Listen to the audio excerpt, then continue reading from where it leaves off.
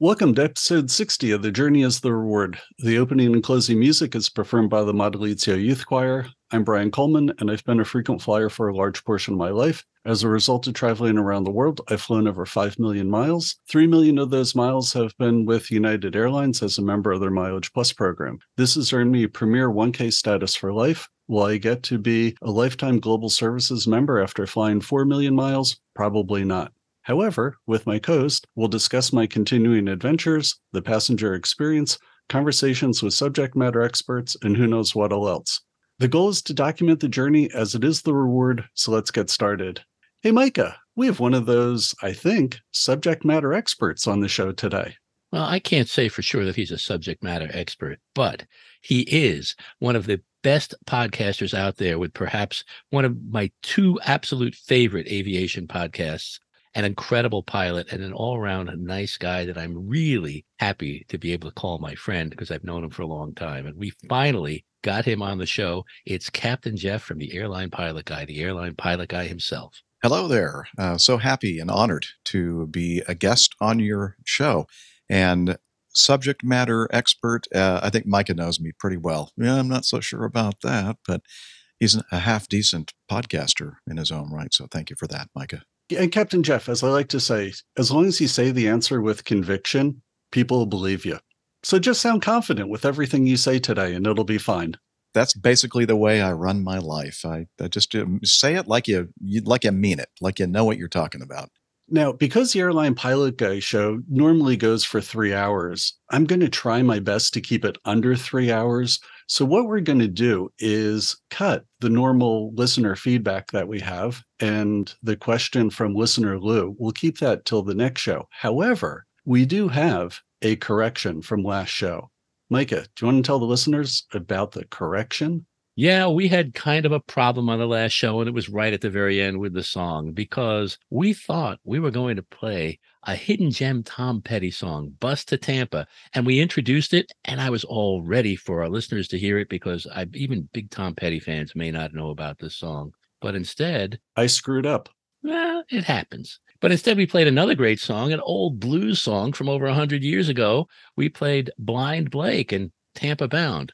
Another terrific song, but it certainly wasn't Tom Petty. It was a DJ nightmare, and we just want to correct it. So if you go back and you say, gee, that doesn't sound like Tom Petty, well, it wasn't. It was actually, come to think of it now, his great-great-grandfather, I believe. Blind Blake. That's him. So let's get into talking with Captain Jeff. So first of all, Captain Jeff, want to wish you Merry Christmas and a Happy New Year and all around season's greetings to you. And did you make a New Year's resolution this year? And if so, can you share it? Well, yes, I did. I made a resolution that I would never be a guest on anybody else's podcast, and I've already blown it. So the beginning of the year, you're off to a good start. Well done. Yeah. Well, I mean, I'd like to mess up my, what do you call it again? The New Year's resolution. I'd like to get that resolution error or just out of the way right away so that the rest of the year I don't have to think about it. Okay, good. Well, glad we could help out. You're welcome. Well, not only are you our guest, though, bear in mind, you're our guest on episode 60, which is kind of a monumental number for us. Oh, awesome. Congratulations. And you're our first guest for 2024. Ooh, nice. The first year of my retirement. I was going to say your first official guest is on a podcast since you retired. Yep, that is true. What's it like being a retired gentleman? I love it. I love not having to get up, set the alarm at 2:30, 3:30 in the morning. And no, I kind of do that to myself purposely because I do enjoy or do like to fly earlier in the day for several reasons. But I don't have to worry about it. And it's funny. I was telling somebody the other day, a routine, a tradition, whatever, I automatically, first thing I do when I get up is either look at my iPhone or my computer and I have all these, bookmarked weather sources and look at the weather systems, and I project out, okay, where am I going to be flying and what the weather is going to be like there. And now I don't even think about it. I just like, oh, it looks like it's going to be a sunny day, or I'm wondering if I should have an umbrella with me today. That's like a regular normal person. You're not checking out your iPhone to see if you're picking up a trip? No, not at all. No. It's so nice. And then I'm sleeping routinely.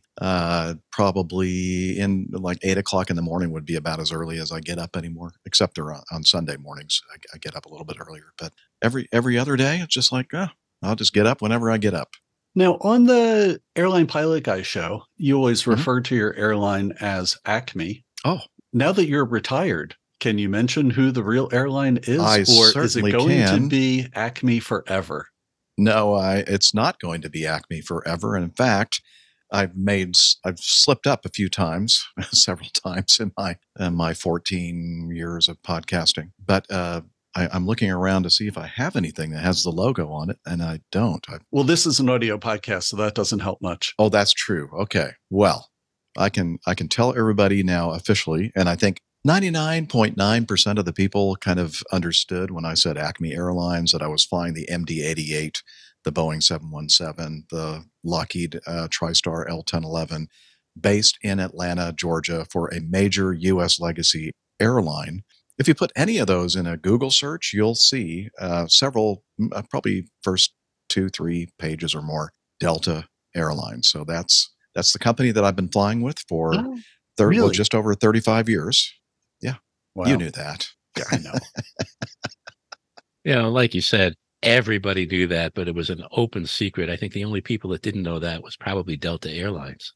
Yeah. So when I started podcasting back in 2009, and I wanted to do an aviation-ish related show, I started under the umbrella of a Catholic podcasting network. So the original aviation podcast that I did was called Catholic Pilot. And but I knew somehow, I just knew that I should just do the podcast, not mention the airline for which I fly, and just kind of fly below the radar. And if anybody ever brought me into the chief pilot office to say, what are you doing? Nobody gave you permission to do the show, I'd say, oops, sorry, ask for forgiveness. But I had a feeling that if I were to go in and try to explain, now you remember back in 2009, even today, some people still go podcast. Most people know what a podcast is nowadays, but back in 2009, podcasting, people would go, huh? Kind of a little drool would come out of the side of their mouth. And so you'd have to try to explain, it's like, TiVo for like a radio, sort of like delay. Yeah, I don't know. It was difficult to explain. I would say it's like listening to talk radio, except you can listen to it anytime you want, and you do it on your computer. Exactly. And you'd still get that look and that stare usually. Yeah. But so if I went in my chief pilot's office and tried to explain, that what I was doing, I'd probably get, I don't know, they'd say, no, you can't do that. That would violate our media. Yeah. Need approval from the marketing department. Yeah. And it's even now with what people understand what we're doing, they still are hesitant at times to, have you mention exactly the brand that you're representing. Even though you don't intend to represent it, you have to be careful.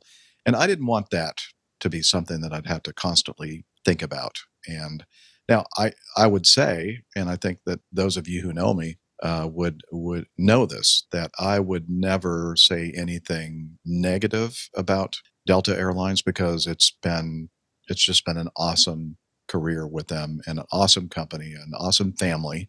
Awesome is the key word here. And I just, it's not perfect, but in general, I would say that everything has just been a great experience for me, and I would never knowingly say anything derogatory about the company. But, that's easy to say to somebody, and, they would probably find it hard to trust you that you would, not say something that wasn't quite right. So I didn't want to have that burden of responsibility representing a brand like Delta. So I decided, I need to figure out what my alias airline will be. And so I just started doing some thinking and looking up, to make sure I wasn't actually picking an airline that really exists somewhere in the world, because I don't need any kind of lawsuit like that. And I kept thinking back about that cartoon that we probably all used to watch, Roadrunner. You mean that violent, horrible cartoon that gives kids horrible images of what could happen to one another that isn't allowed to be shown anymore? With Wile E. Coyote? Really? Is that true? I don't know, but it wouldn't surprise me. Oh, I hope that's not true. And if somebody's upset by what I said, the email address is iamreallyoffended@yahoo.com. Well, let me write that down. I'm going to be sending I was going to say, I think I'm going to send in one for that because I loved Roadrunner. No, but yeah, the Roadrunner and Wile E. Coyote and well, the company that he was always using to try to destroy the Roadrunner, Acme. And I'm thinking, I like that. That's kind of something you'll see out there in the world where people think of a generic company name, corporate name. And so I think, why not? Why not Acme Airlines? So I did my little quick check and didn't see any real Acme Airlines out there. So that's what I decided to go with. And I've cruised under the radar for 15 years now. And I'm sure that there were people in the company that knew I was doing a podcast, but they never contacted me, or I was never brought into the chief pilot office desk to be asked why I said this or that or whatever. So. Yeah, and Captain Jeff, we kind of have some experience with that. On episode 49 of The Journey is the Reward, we had Captain Chris Dow from United Airlines. And for him to be on the show, they had a United representative listen in, and we had to agree. And it was no big deal for us to agree that if we asked a question that he didn't want to answer or couldn't answer, answered wrong, that we would cut it. And they were there to monitor that. And there was not one bit of the interview that was actually cut. Yeah. He, I think, did a great job of representing the company, as I think any happy employee would.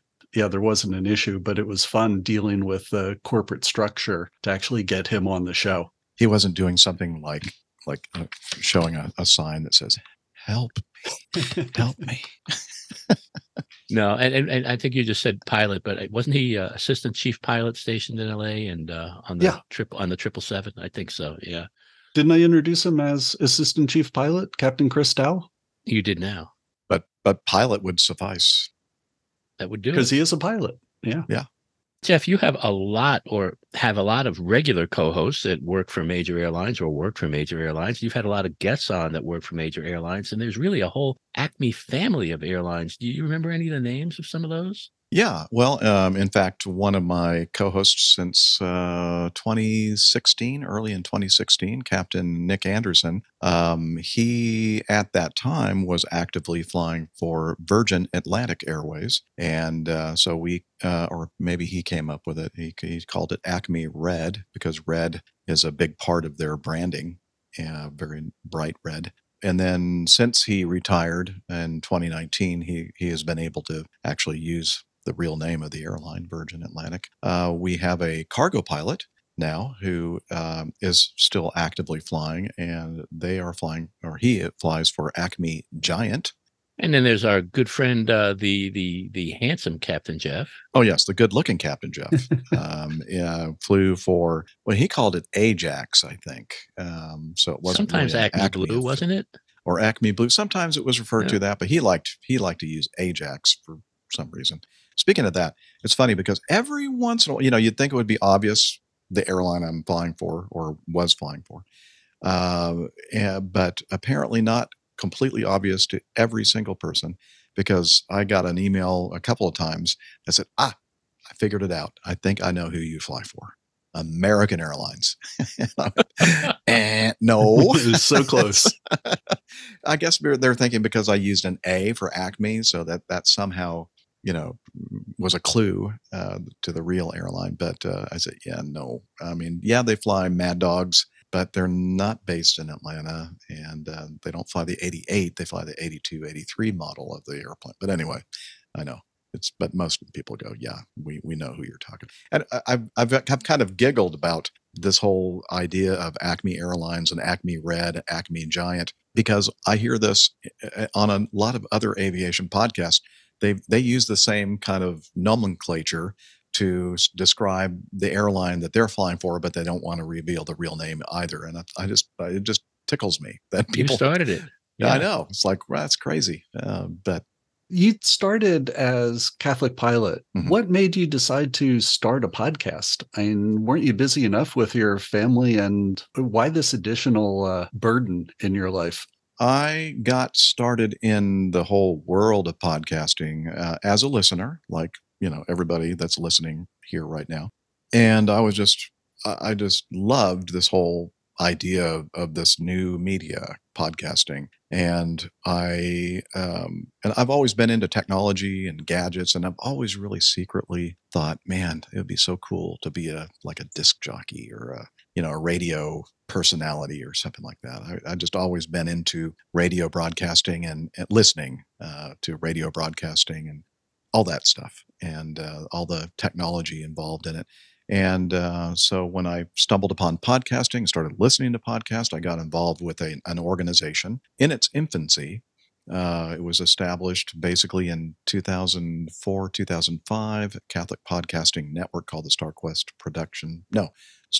Podcasting Network, later changed to StarQuest Production Network because we started doing more than just audio podcasting.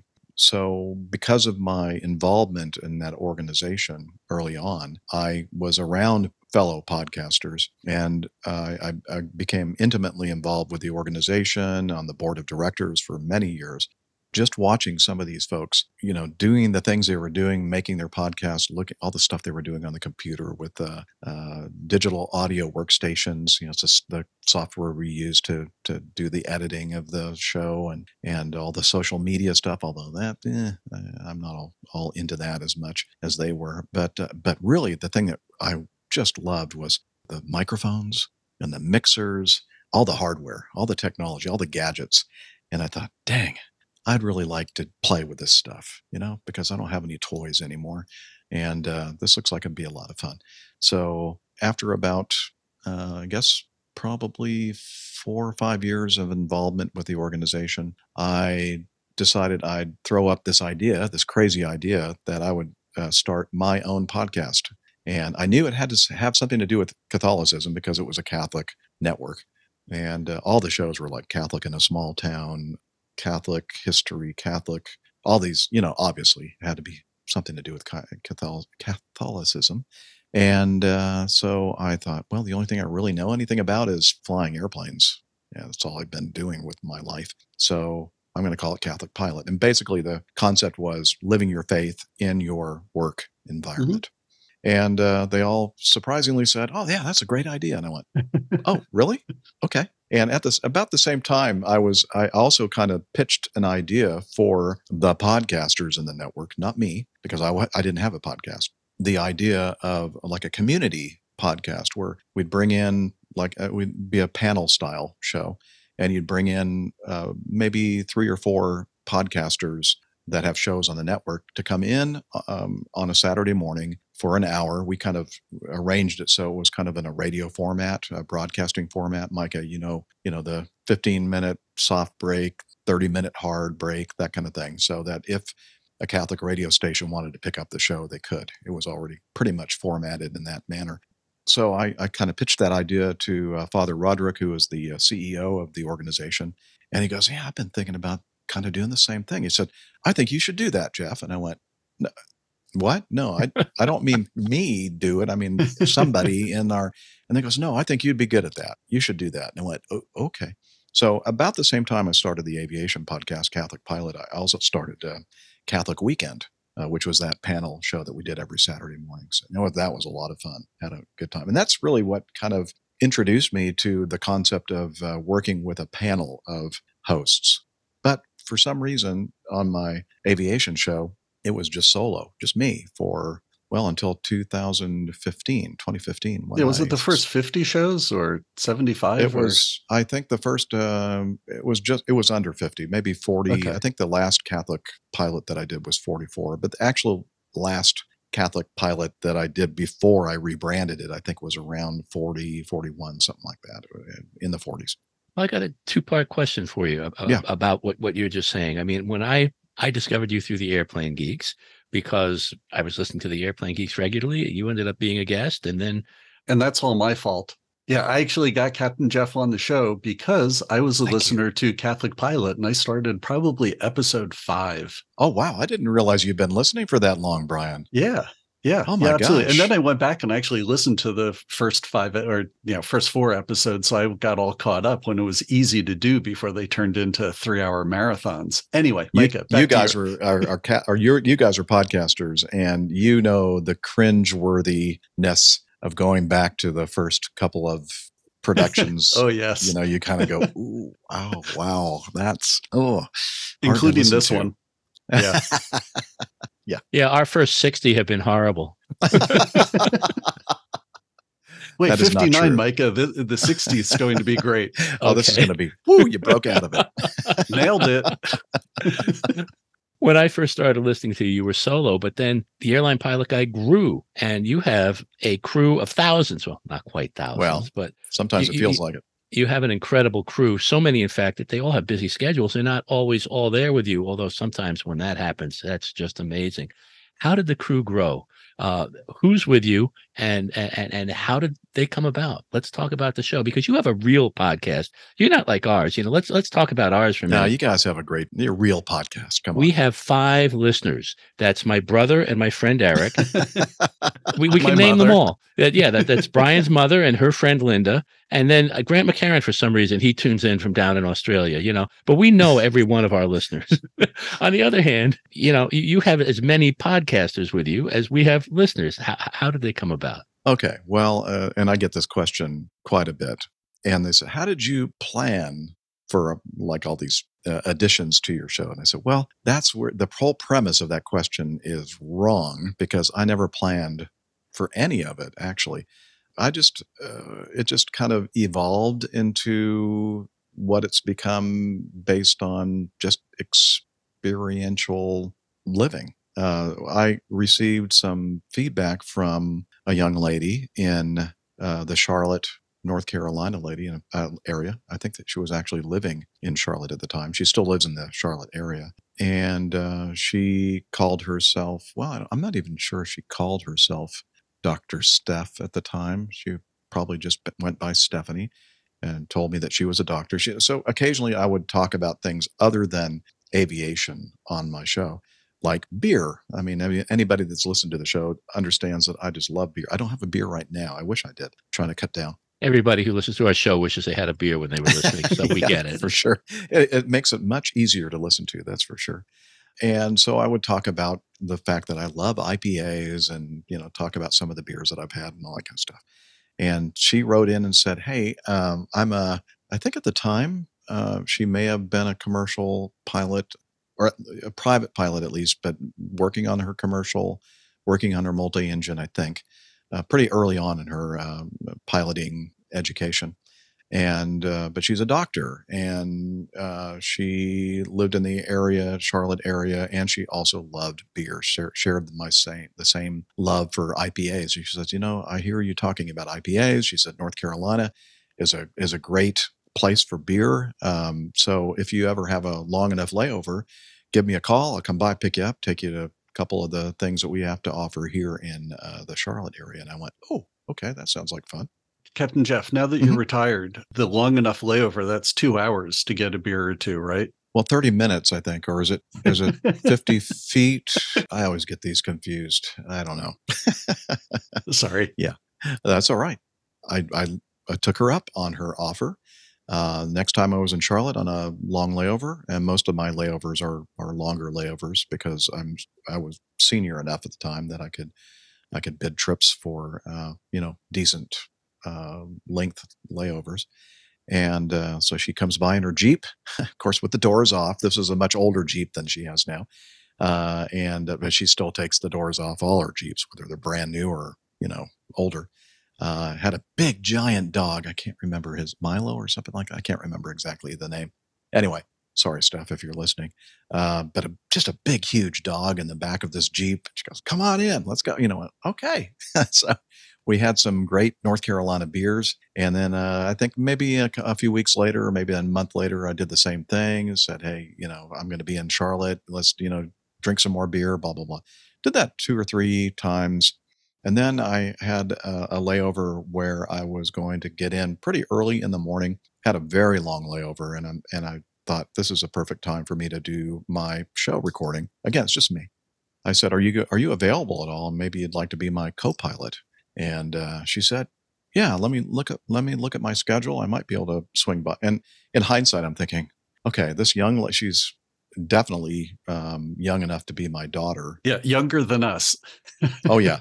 And let me just say, because, Brian and I are both fortunate to know Dr. Steph. She's this amazing woman that you immediately, it doesn't matter how old you are, you fall in love with her. She's just a fabulous person, incredibly sweet, incredibly beautiful, incredibly talented.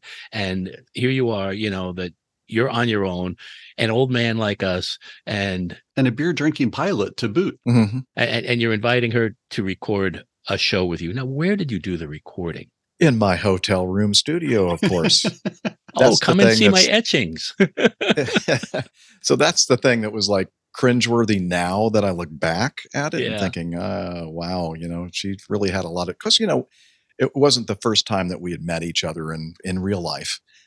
So there was a certain amount of trust that was built up, obviously, before then. But even so, it's like, maybe I shouldn't have invited her to my hotel room to record an episode, but that's exactly what we did. And the audience loved it and didn't think a lot about it other than that was a lot of fun. And then about 6 weeks later, was in Miami, and I'd been doing several meetups down there.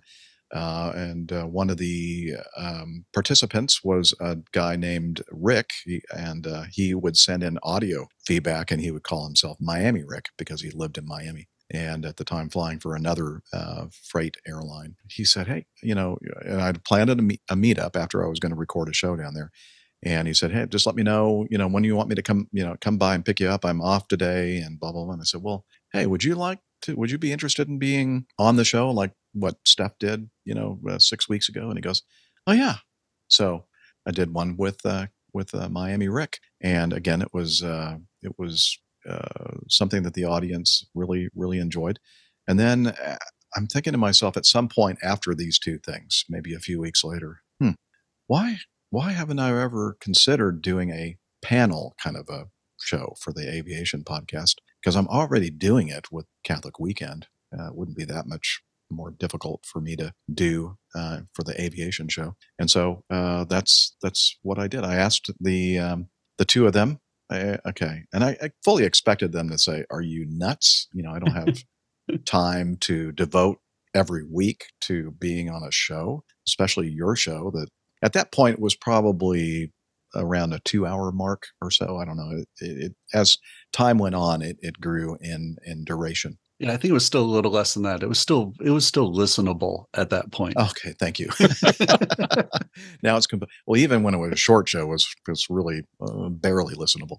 And again, if you are Airline Pilot Guy fans, that email address is IamReallyOffended@yahoo.com because of the disparaging things we're saying about the podcast. Oh, I expect that from you guys.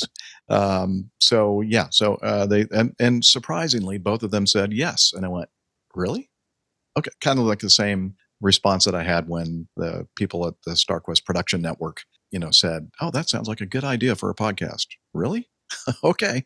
And so we I could go on and on for hours about how the technology back then wasn't like it is now. The ease of having an audio video kind of format show and have your show on YouTube and that kind of thing is so much easier than it was back then. I was using Ustream, and I could only put the camera on myself, and I'd actually throw up pictures of Steph and Rick when they were talking. It was very clunky, very clunky.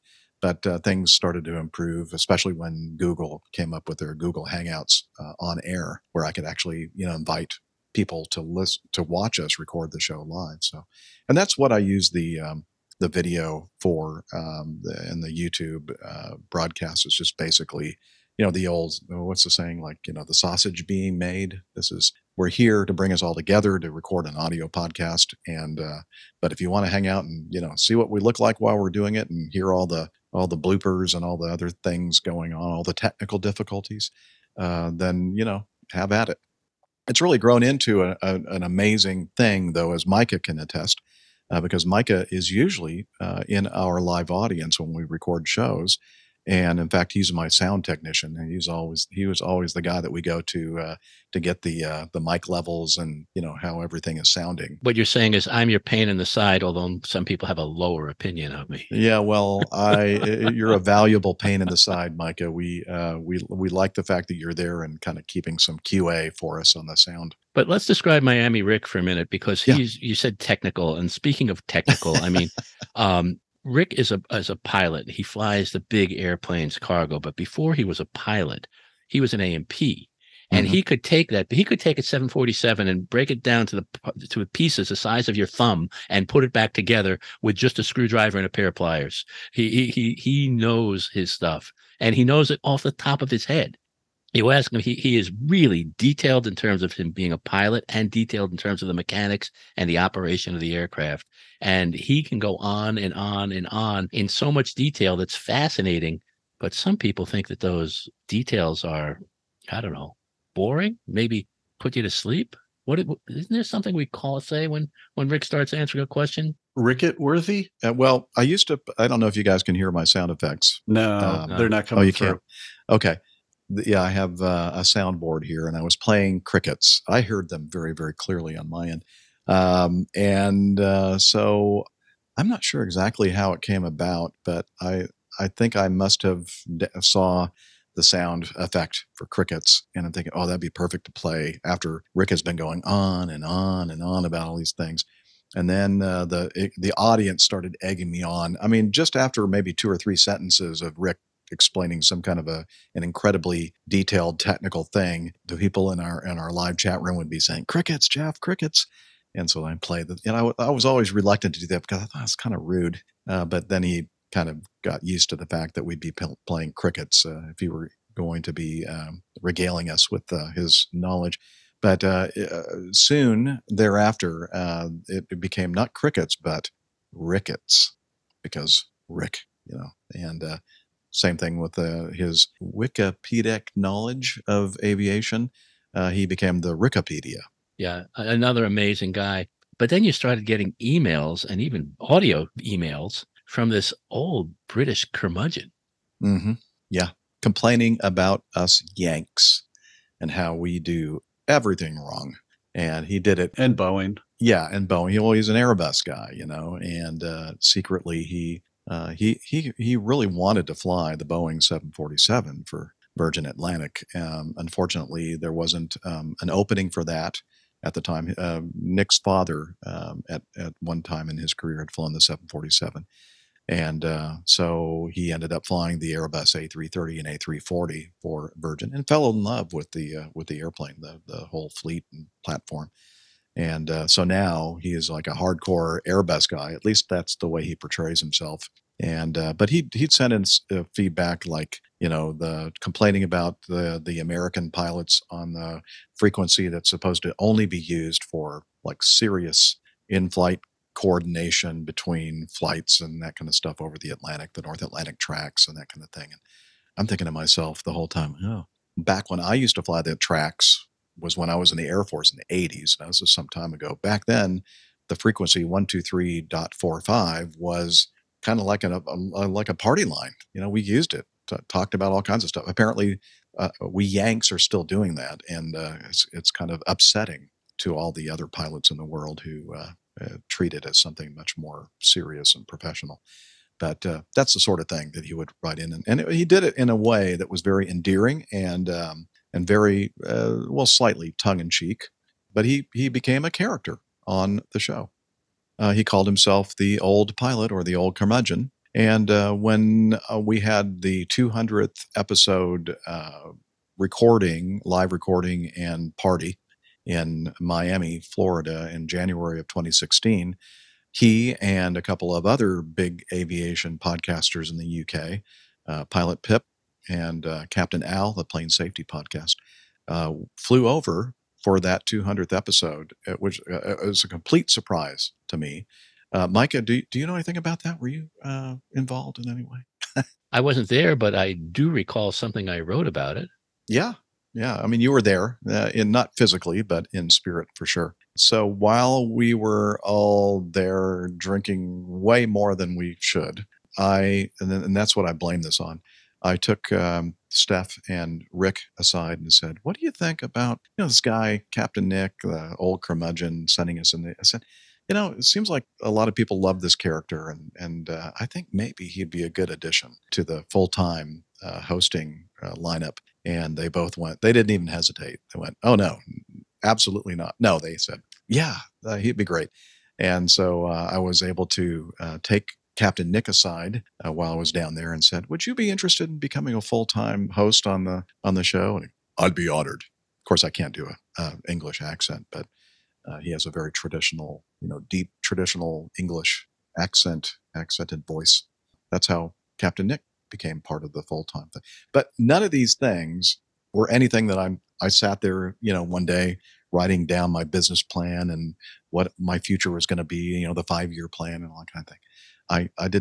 I never set to do what it ended up becoming. It was I just wanted to play with my recorder and a microphone in my hotel room, pretend I was a radio broadcaster, and just play with the toys. And Captain Jeff, that's pretty much how your community came about as well, right? There Yes. certainly wasn't any plan to have this dedicated, passionate audience that you have. Not at all. No plan whatsoever. Because podcasting is part of new media, although a lot of people would say, well, it's not so new anymore, but it's still, in its infancy compared to technologies like radio broadcasting, television broadcasting, et cetera. And part of this world of podcasting, if you're not doing other new media things like social media, then you're not doing all the things you're supposed to do. And I, through the show and through social media, and I think one of the things, and I've thought about this a lot because Micah, you've mentioned it several times in live venues when we've gotten together, podcasters from all around the world, aviation podcasters, about the community. And I always downplay it because it happened to just evolve around some of the things that I was doing, but it was never intentional. And it's hard for me to accept the fact that maybe I had a little bit to do with it.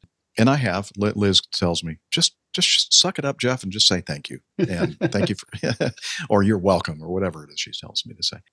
One of the things that I thought was important when I started the show was to be almost like a virtual, there was a guy that I learned a lot of podcasting from.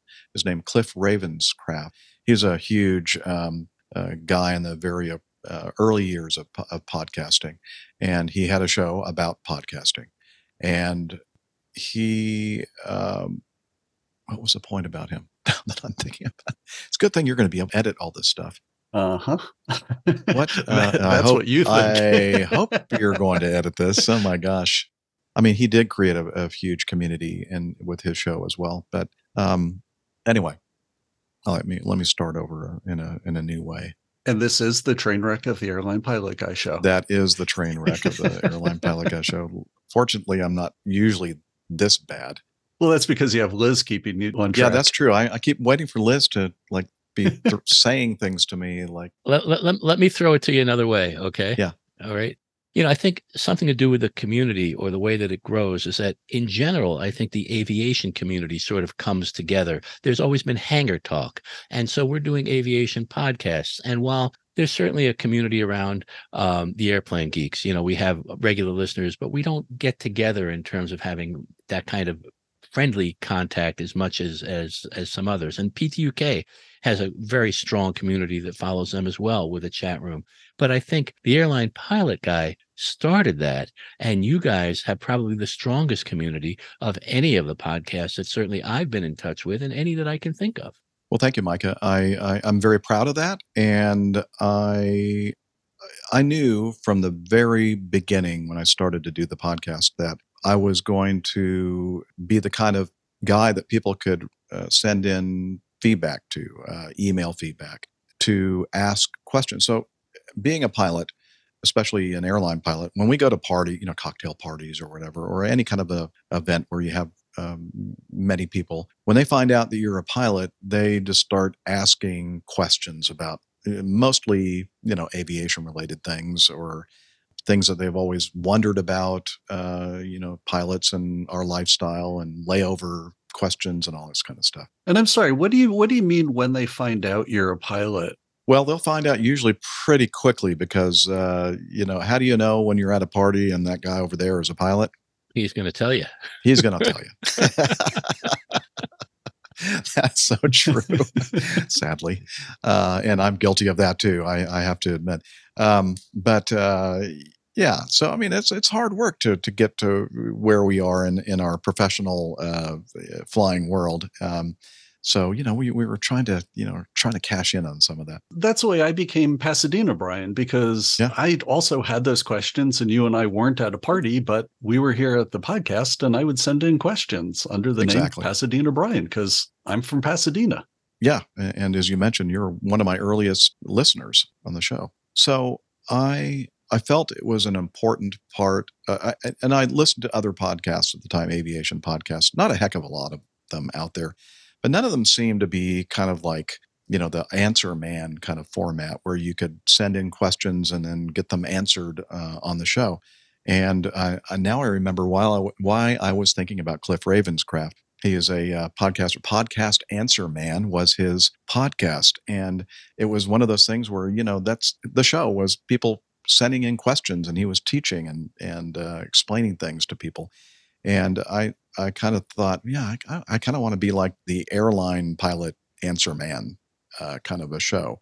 And so from the very beginning, I tried to emphasize the engagement, the involvement of the audience listening into the show and make that as much a part of the show as the part of the show when I was just doing soliloquy and talking about the news articles and that kind of thing. And so that's the reason why, by the way, the show when I started was about a 30-minute show, 45-minute show. The way this one started out to be as well. Yeah, I'm sorry. If you're looking right now going, what in the heck are they doing? Why are they not finishing up the show? It's because they made the mistake of inviting me on, and I can just talk for hours and hours, trust me. Anyway, so I kind of prided myself on the fact that I was going to answer every piece of feedback that I received. And so as time goes on, the audience grows, I get more and more feedback, and of course, the duration of the show continues to increase, and until it got to a certain point where we could go for 4 or 5 hours every week on a show with all the feedback. And I'm thinking, okay, 3 hours, that's going to be the cutoff. That's as much as anybody can stand, probably more than a lot of people that can stand in a week.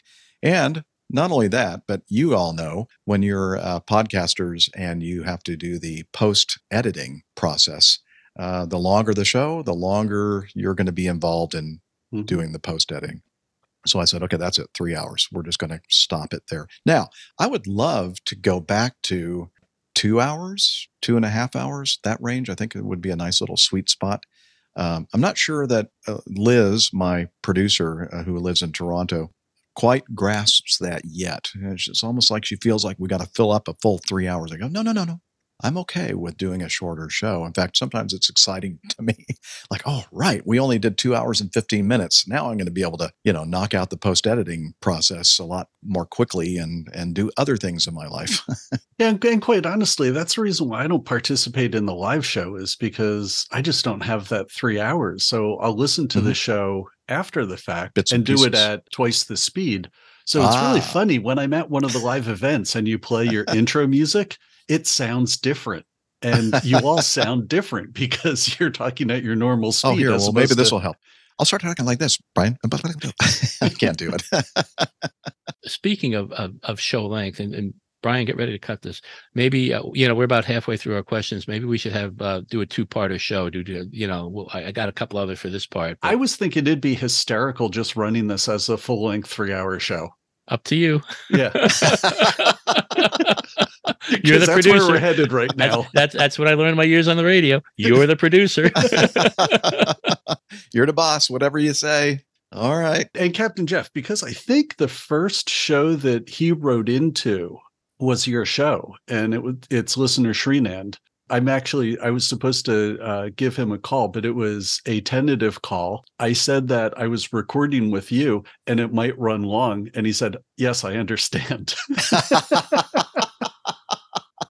Yeah, I understand. Let me get back to where we were before we go past it, because we got to do two things. Okay. There was a couple of weeks, and I try to always be in the chat room, like you said. That's my favorite way to listen to the show, because frankly, I don't have time to listen to it 3 hours later. But 3 hours while it's going on, I'll be in, I'll be out. I might be doing other things, But I missed a couple of weeks, and then one week I tuned in. There was this guy named Nick Camacho on. I still don't know. He's great. He's brilliant. He flies DC-3s, among other things. Where did he come from, and how did he become a part of the show? Well, he was just like, pretty much everybody else that is a host on the show. He was a listener, and he lives in Wichita, Kansas. And again, it was one of those things where he said, well, I noticed that you talk about having layovers in Wichita quite often because of the kind of the fleet that I was on with Delta at the time, the Mad Dog, the MD-88 and the MD-90. We fly to Wichita. That was one of the layover destinations that I really enjoyed. I love Kansas and Wichita especially. And he said, I live in the Wichita area, and let's get together next time you're here. You talk about barbecue. I talk about beer and barbecue and airplanes. I have to think of a B word to get the alliteration correct. But anyway, he said, so let's get together. And I went, okay. So I did that a couple of times when I was in town. I would ring him up, and he'd pick me up from the hotel, take me to a barbecue joint or whatever. And I learned this is really the best thing about, and you guys know this from doing your meetup at My Pizza Place. How did you like My Pizza Place, by the way? Yeah, it was pretty good. Yeah. Your pizza place is really good. Yeah. Thank you. Yeah, put a lot into that. So you get to learn a lot about the people that are listening to your show. And I guess that's one of the great things about podcasts is that, it's kind of a two-way thing. It's a two-way communication, a two-way street. And it's fun for us podcasters to learn about our audience.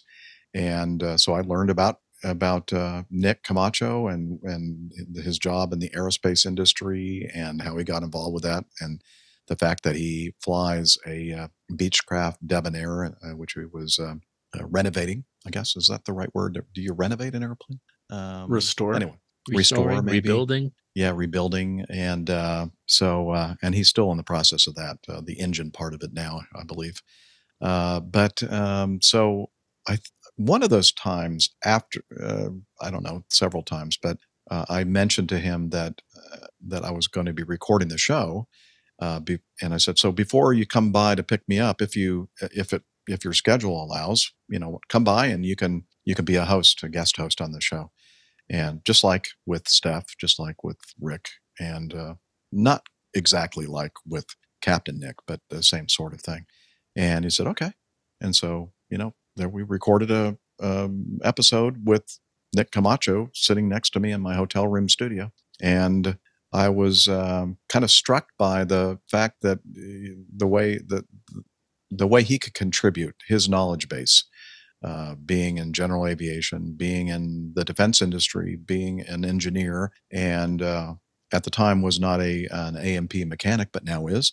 Just his point of view was, and I thought that the way he engaged with everybody on the crew was good, and so we ended up inviting him to be on our full-time roster. And what I love about Nick is he seems, on the show anyway, so reserved, but every so often he comes out with a zinger that is just hysterical. I mean, you can tell he's just brilliant. Yeah, and I need to encourage him to be more forceful and jump in more and that kind of thing. That he is a very quiet man, but very knowledgeable. He's got a great sense of humor. Obviously, you have to want to have anything to do with me or anybody else on the show. So he's been a great addition to the show. And then I've got to mention somebody else that you've already mentioned, and I call her Lovely Liz because she is in every way. She's absolutely fabulous. with the day that I met Captain Nick for the first time and took him out for his first kosher deli ever in New Jersey with his first officer, he was just on his way to a meetup in, I think it was Detroit, where he was going to photograph, because Captain Nick is also a professional photographer and specifically does photos of pets and dogs. He was going to photograph Liz's dog. Either he was just going to, or he just had, I can't remember. And that was the connection. And he mentioned that to me. And then Liz became such a part of the show that you have a new producer. Yeah. So again, a listener to the show. It was getting to the point in the show where a lot of the things involved with, and Brian, for sure, you understand this, being a producer, and Micah as well. Both of you understand this intimately, but especially with a show that has a lot of cogs, a lot of gears running, and the show is growing, and it's the time spent after recording the show is starting to get longer and longer and longer, and it's just getting to the point where I felt, it'd really be nice to have. It'd be really nice to have someone help out, like an assistant. Have someone else do all this work. Well, not all of it, but a good amount of it would be nice, because like the stuff that happens before the show, all the news items we talk about, all the feedback that is selected for us to try to cover on the show, that sort of thing. I thought it would be really helpful to have somebody help me out with that. And I considered, I don't remember exactly the process, but there were a couple of people that I was thinking of that were in our closer group of folks, of listeners of the in aviation podcasting. And one of those was Liz. And Liz is not, she's the only one on our crew who is not a pilot. She's an aviation enthusiast for sure. But she, in her career, she was in the banking financial industry, nothing to do with aviation. She's just always had a keen interest in aviation. She was a listener to the show. She sent feedback in. She sent in ideas for covering news articles, that kind of thing. And I'm thinking, okay, she's retired. That should mean that she has got a little extra time on her hands to help out. And she's definitely enthusiastic and all that kind of stuff. So I asked if she would be interested in helping me with some of this stuff. And then she wholeheartedly agreed. And sadly, she's probably looking back thinking, what was I thinking? Why? That was a crazy idea. But Liz is just so important to me because, as I said, she does so much of the work I use. So what's funny and interesting about Liz is that our two personalities couldn't be, as far as organizational skills, couldn't be farther apart. She's the kid, when was given the assignment to do a book report that's due in 6 weeks, she would start that afternoon. I was the kid that waited the night before and go, oh yeah, I'm supposed to read this book and do a book report for tomorrow. So that's where I am on the spectrum. And so before Liz, I would just oh, okay, we're going to be recording the show tomorrow, or maybe even, oh, we're going to be recording the show today. I guess I should look and see if there's anything to talk about in the news and see if we have any feedback to talk about. And it was very unorganized. And she came in and helped organize everything. In fact, as I said, she's the opposite. I mean, before we're even finished recording a show, I think she's already lining up the news and feedback lineup for the next show.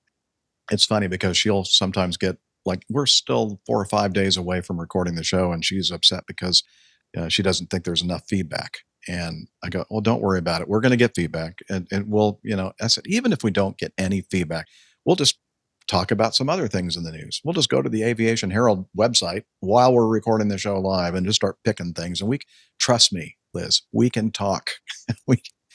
There's no shut. Right now, what you're experiencing, dear listener, this guy can talk and talk. He'll never shut up. Yeah, that's true. That's a good trait to have as a podcaster. Yeah, and Captain Nick is exactly the same way, and Dr. Steph is exactly the same way. And when you get Nick and Rick and all together, the show could be a 12-hour show. It could be, but thank goodness it's not, because I don't have enough time, even as a retired guy, to spend doing all.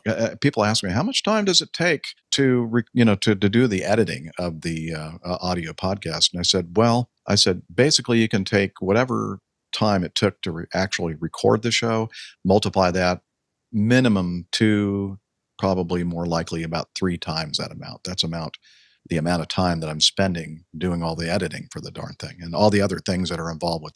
And I'm still doing all that because I really do. And it's a lot of work, but I really do enjoy the post-editing process. And I not so much enjoy the other things like doing the WordPress postings and the uploading the file to the server that serves all these big 3-hour long podcast files and that kind of thing.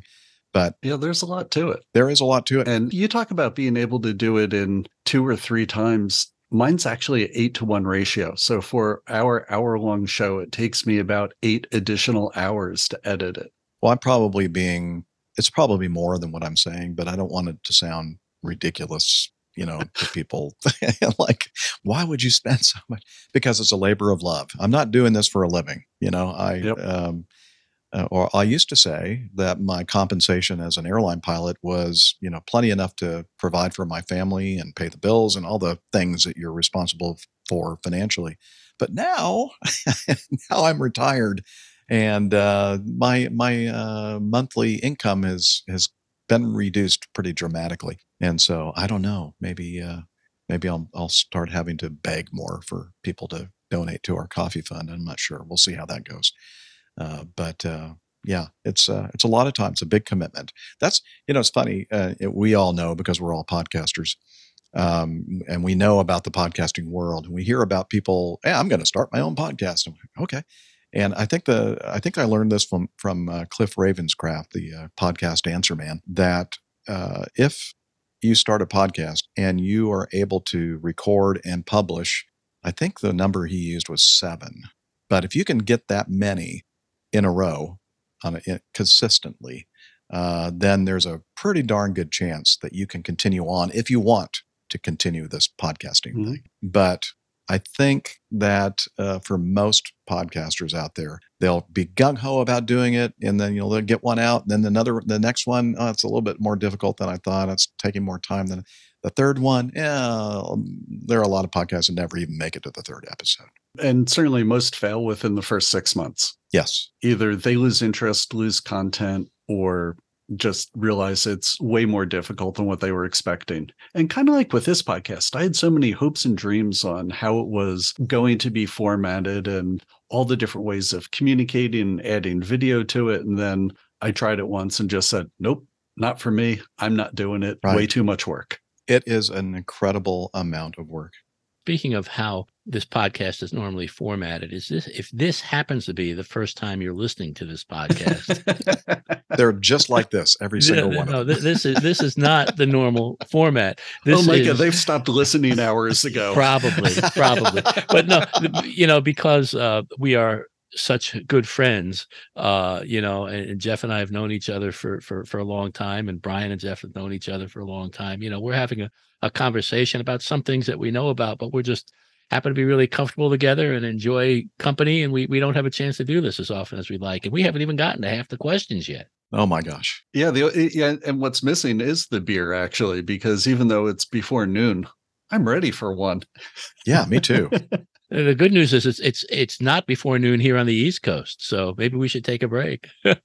It's definitely beer time, right, Micah? But yeah, I don't have any beer in my fridge because, as I said, I'm really trying to cut down on that. I'm not a young man anymore. Actually, Capt Jeff, because this is a good break point, I have a question, and it involves your show, because I know that we are really a family, as we've been talking about, and we all get along. We all have different shows that focus on different aspects of aviation. And I know you have promoted The Journey is the Reward on your show. Has anyone ever mentioned on the show what a crazy idea it was for me to complete my 3 million miles with United? And no's an acceptable answer.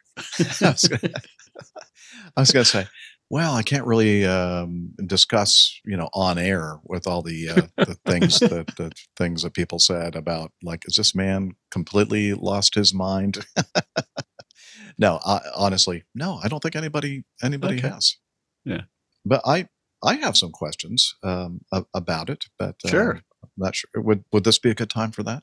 Yeah, I think the first question was always, have you always been a masochist, or is this something that's new to your Exactly. personality?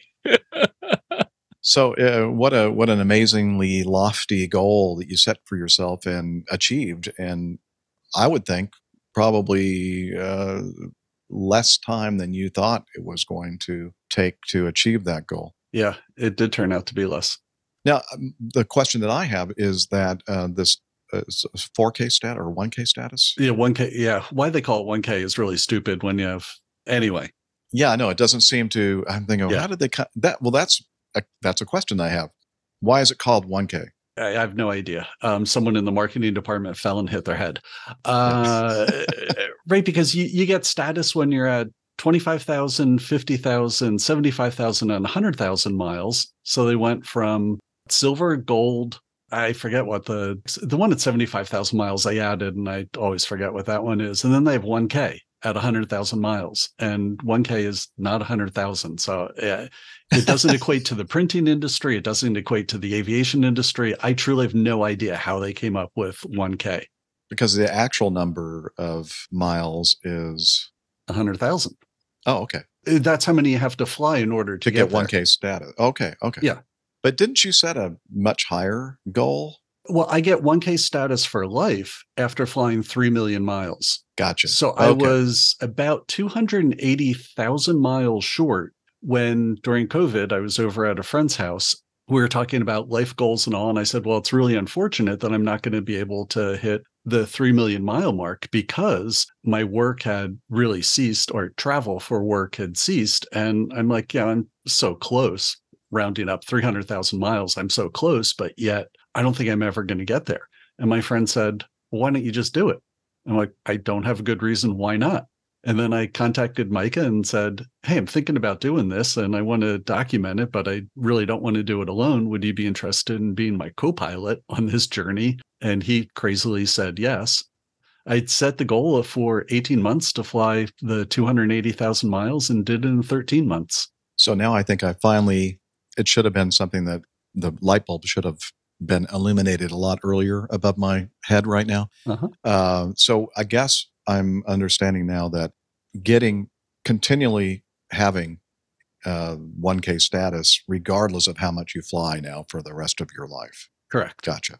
So if you just flew 1,000 miles or didn't even fly anything, you still, next time you go fly, you still have that 1K status. Correct. That makes sense. And in the United program, I get to designate another person that has that status as well. Oh, nice.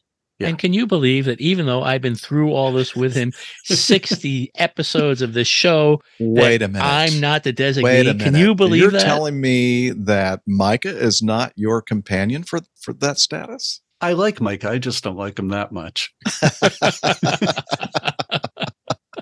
Wow. I don't know, Micah. I'd start looking for other podcasts. Yeah, well, And after this one, he just might. So let's change the subject completely, okay? Sure. Enough about me. Let's talk about you. What do you think of me? Now you're talking like an airline pilot. And speaking of talking like an airline pilot, you've been retired really now for a couple of months. What do you think about retirement? Do you miss flying? I mean, I'm sure you don't miss getting up at 3:30 in the morning, but are there any parts of it that you're feeling a little lamenting about, perhaps? There are times that I think, I kind of miss the, working with the other crew members, cabin crew and flight crew. And I also had some good friends who worked the gates, gate agents that had a really tight friendship with, I want to say tight friendship, a working relationship with. It's not like we get together on our time off and, You have work friends and you have personal friends, and they're work friends. But I, over the years, when you work at basically the same workplace, I started and ended every single one of my trips in my 35 years, except for my first 2 months, which were in New Orleans. We had a New Orleans base at Delta Airlines back when I was hired in the end of '88. But so I built up a lot of friendship, and a lot of those friendships have, kind of disappeared because they retired years ago, so it's just kind of a rolling kind of a work relationship kind of a thing that I kind of miss. But honestly, the balance of things, I'm happy that I don't have to do it anymore. I don't know if, and I really haven't shared this with anyone. Um, it's a great job being a captain for a major airline, flying airliners that are just some of the best in the world, and having hundreds of passengers, depending on the fleet. The last fleet the airplane that I was flying was one of our smallest jets that we had at the mainline fleet, 110 passengers. But for most of my career, I was flying jets that had a capacity of 150 to 170 passengers. And then there was a short period of time I was a co-pilot on the Lockheed TriStar. That thing could hold, I think, the Dash 1 301, 302 passengers. Yeah. So hundreds of passengers. And most of and working for Delta Airlines, especially the last couple of decades, especially the last decade, the marketing people really know their stuff. They know how to make sure that there's a bottom in every seat on our jets. I mean, it was highly unusual I'd ever be operating a flight that wasn't almost completely filled up. And it's a lot of responsibility, but I was just like, oh, this is a great job. I love it. And as long as I'm taking care of myself and doing whatever is necessary for my safety, all these people that are behind that door, they're going to get there safely as well. Now, that's a very simplistic way to look at that. And I've always kind of, maybe it was a psychological thing for me to kind of not really dwell upon how much responsibility that I really had as being the commander of every one of these flights. But now I'm able to look back at it and understand the gravity of the amount of responsibility that you have for each and every person that's sitting back in the back of that airplane. And it's more than just, oh yeah, well, if I arrive safely, everybody behind me, the hundreds of passengers behind me, are going to arrive safely too. Well, it's actually a lot more than that. And yeah, I'm kind of glad I didn't really dwell on that while I was actively commanding all these flights, because it's and as I said, you guys have probably talked to many professional aviators, especially aviators that as a routine thing carry the public. I think that they probably are like me and would kind of downplay the heavy responsibility for safety that we have, and now that I can kind of take a couple of steps back and look back at it, I realize that it was a lot. And anyway, I just wanted to share that. Do you actually miss the skill of flying or the act of flying? Or are you flying GA now? What is your flying career at this point? That's a good question. A lot of people have said, well, and obviously then the next step, well, for a lot of us, would be to, I can't fly in the U.S. Part 121, FAR Part 121 scheduled airline service once I hit the magic age of 65 years old. Do I think that, 65, when I turn 65, that I'm going to be a blithering idiot? No, I already am. No, it's nothing's going to change. I mean, yeah, I think, as you grow older, beyond 65 and you get into your 70s, that your capacity is probably, I've even noticed, I mean, to be honest with you, in the last year, I've noticed that I'm not thinking quite as quickly as I used to be able to. I have a lot of, and I think what helps older people like me doing this job is the fact that I've got a lot of experience, and experience is one of those things that you cannot downplay. Experience, I might not be able to, like the baseball player, I may not be able to throw the ball as fast or run as fast as I used to, but I have a lot of wisdom as far as the way the game is played, so that compensates, I think, to a certain extent. But I think that, and I think it's all a personal thing because we all age differently, physically and mentally. And I never ever thought that it was anything significant enough to stop doing what I was doing until they told me that, the FAA said, yeah, after this age you can't. But I did. Let me just say, I am not the same as far as thinking skills as I was when I was in my 30s and 40s and even 50s. And so I can kind of see the wisdom in the FAA and other regulatory agencies around the world saying, you know what, we're going to have to set up an age at some point. And unless we can have some kind of a system that we can really accurately gauge people's cognitive skills. And in our world right now with aviation medical examinations and that kind of thing, there really isn't, they're not there. They're not at a point where they can really effectively gauge or analyze the cognitive skills of people in our age range.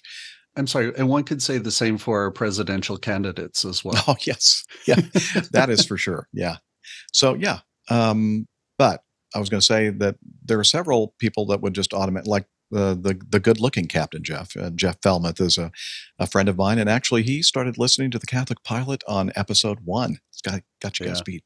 And he was an American Airlines pilot. He retired back in 2020, I believe, or 21.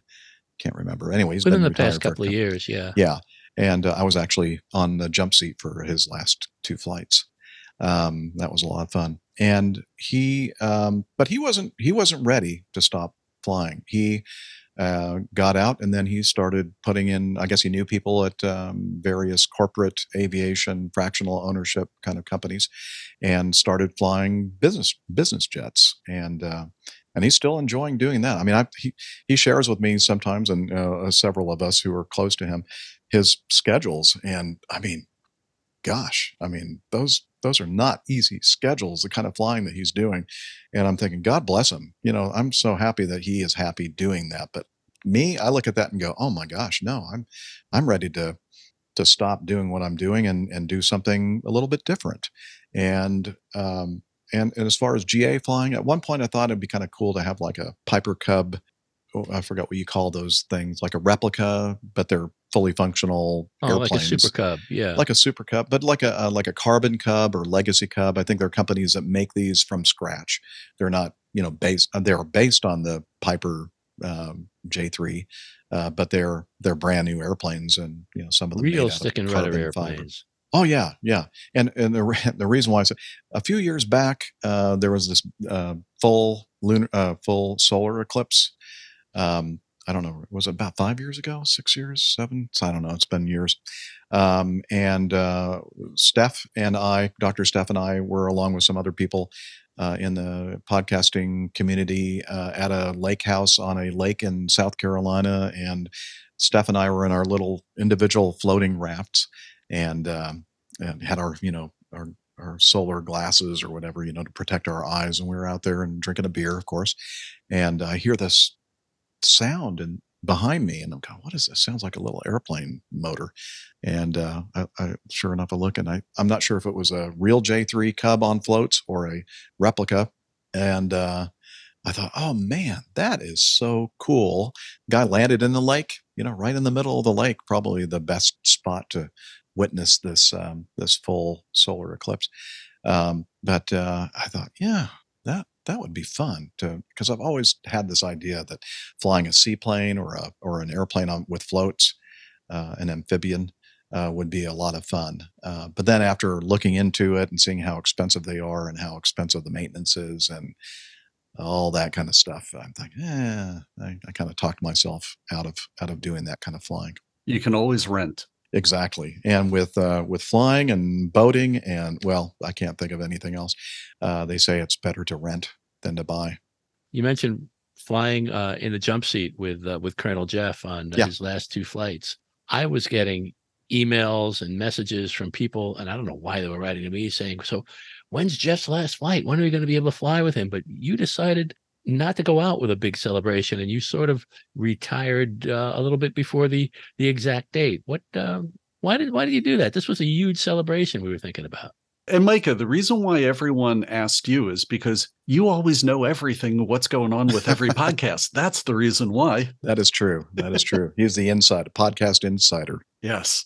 So, and I should mention that Jeff's thing wasn't a big thing either. He had dinosaurs. What? He had dinosaurs. No, he didn't. Nope. I thought that they had dinosaurs when I took my last Mad Dog flight in Philadelphia. That's what it was. Okay. Yeah. All right. And he was there. I could see how you could kind of conflate the two. But no, it's the only people that knew Jeff on his last two flights were Dr. Steph and myself. And he was flying his trip through Charlotte at the time, which is a big American Airlines hub.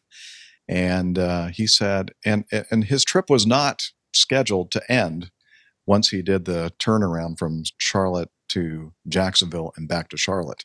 It was supposed to continue on back, I think, to Newark. But he said, no, these are going to be my last two flights. And that's the way he did it. There was no big fire truck salute. There was no big... yeah, but the people in Newark were really disappointed when they had the fire trucks out. And all the balloons and everything else. Cake. I don't know really what actually did happen in Newark, but yeah, but why didn't you want all this? Well, I think things would be different if my personal life were different. You want us to cut this? No, I'm happy to talk about it. I'm not happy, but I'll talk about it.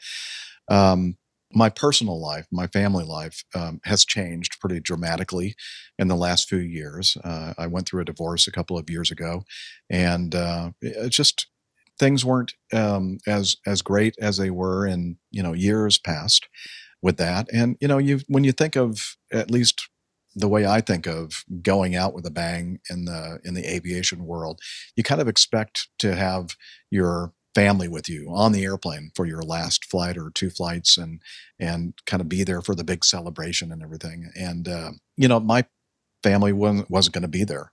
They could care less about it. And I know people would say, well, wait a minute, Jeff, well, what about your podcasting family, your aviation? And because I absolutely would have flown and on a flight. I know. A lot of people have asked me about that. So it's not just that.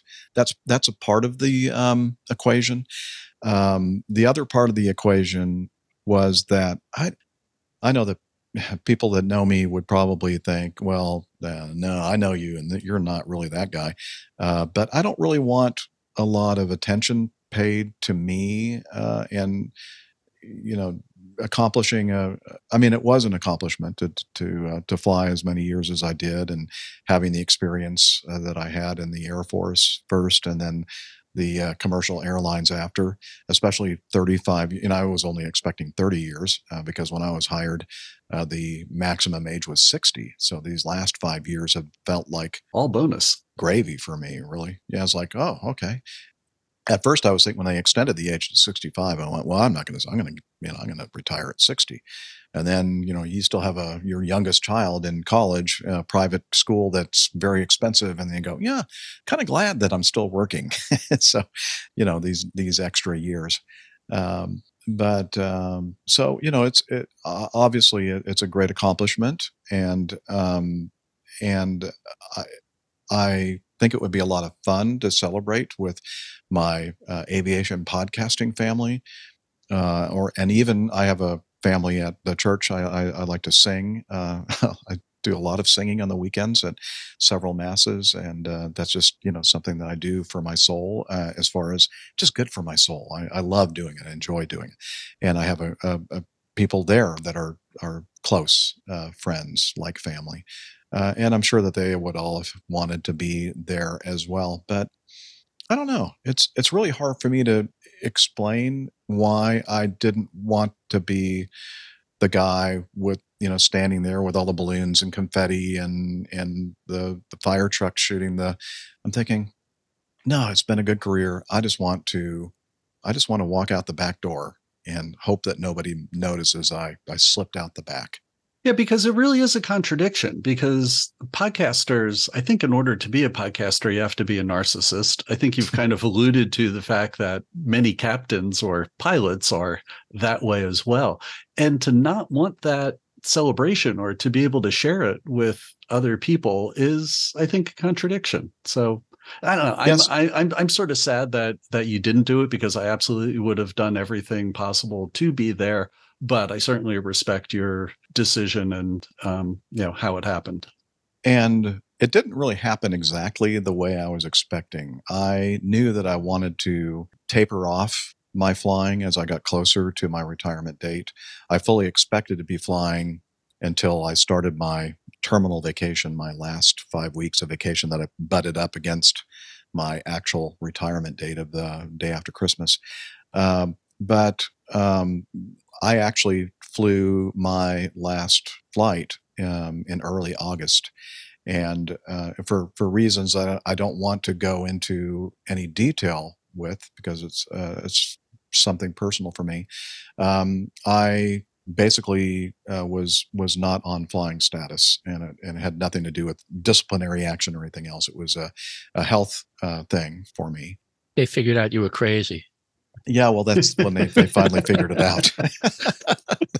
Jeff, we just want you to know that we think it would be best for we're taking the keys, the company and liability and all that. You just stay over here on the side and just smile, and we'll continue to pay you until you retire. Okay. No, that's not exactly it. Close, but. I'm joking, of course. So again, it was something that it's funny, not funny. It's similar to the situation that Captain Nick found himself in. Yeah. When he flew his last trip, and thankfully it worked out so beautifully for him, because I think it did anyway. Several of us from the aviation podcasting world, including several of his co-hosts, and including the producer Liz, ended up going down to Miami, because he had a very long layover in Miami, and we even had a meetup down there, and it was a really, really good time. That happened to be his last trip, but that was not scheduled that way, right. Scheduled. But he had an issue with his back, and basically led to the prognosis that he wouldn't be able to regain his license, his medical, to continue to fly on. So he ended up retiring about 6 months early because of that. And so he looked back and went, okay, well, that was my last landing when I landed the airplane in Miami. And he said, if I'd known that, he said, I probably would have flown the flight back to to London. And that, and knowing full well the impact and the importance of that last landing would have been very special. And kind of the same way with me. When I flew my last landing in Tulsa, Oklahoma, I didn't know that was my last landing as an airline pilot. And in a way, I'm kind of glad that I didn't know it, because I would have been so focused on making sure that thing was just going to be a roller, I'm sure it was a greaser, because I've seen you land and you grease them all in.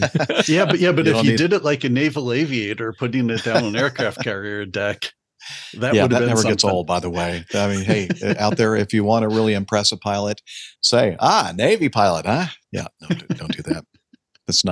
It doesn't impress us at all. But I don't think it was a bad landing. My first landing in the Boeing 717 in Tulsa, Oklahoma, right off of my initial operating experience, first time I was on my own as a captain on this particular jet, was Tulsa, Oklahoma. The winds were 50 knots out of the west, And I learned very, very quickly on that landing that the And it's a automatic. north-south runway? Well, they are mostly north-south runways. They do have an east-west for conditions like this, where they have such a strong wind. You remember it was right after COVID, and they had that airplane for a long time had nothing but a bunch of American Airlines 737s parked on it. But they cleared out that because of the strong winds, because I think they were out of limits for the north-south runways. So, I mean, I came in and didn't disconnect the auto throttle system, because on this airplane, usually you leave the auto throttle system connected. And came in, started my normal flare height, and the automatic throttle started reducing to idle, which is not what you'd want to happen in this condition.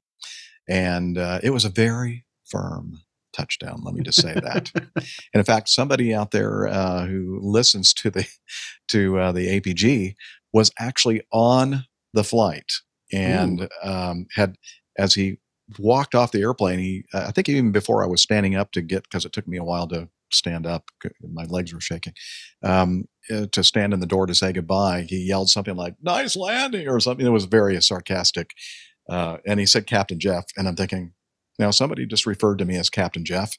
I think it's somebody that knows something about the podcast.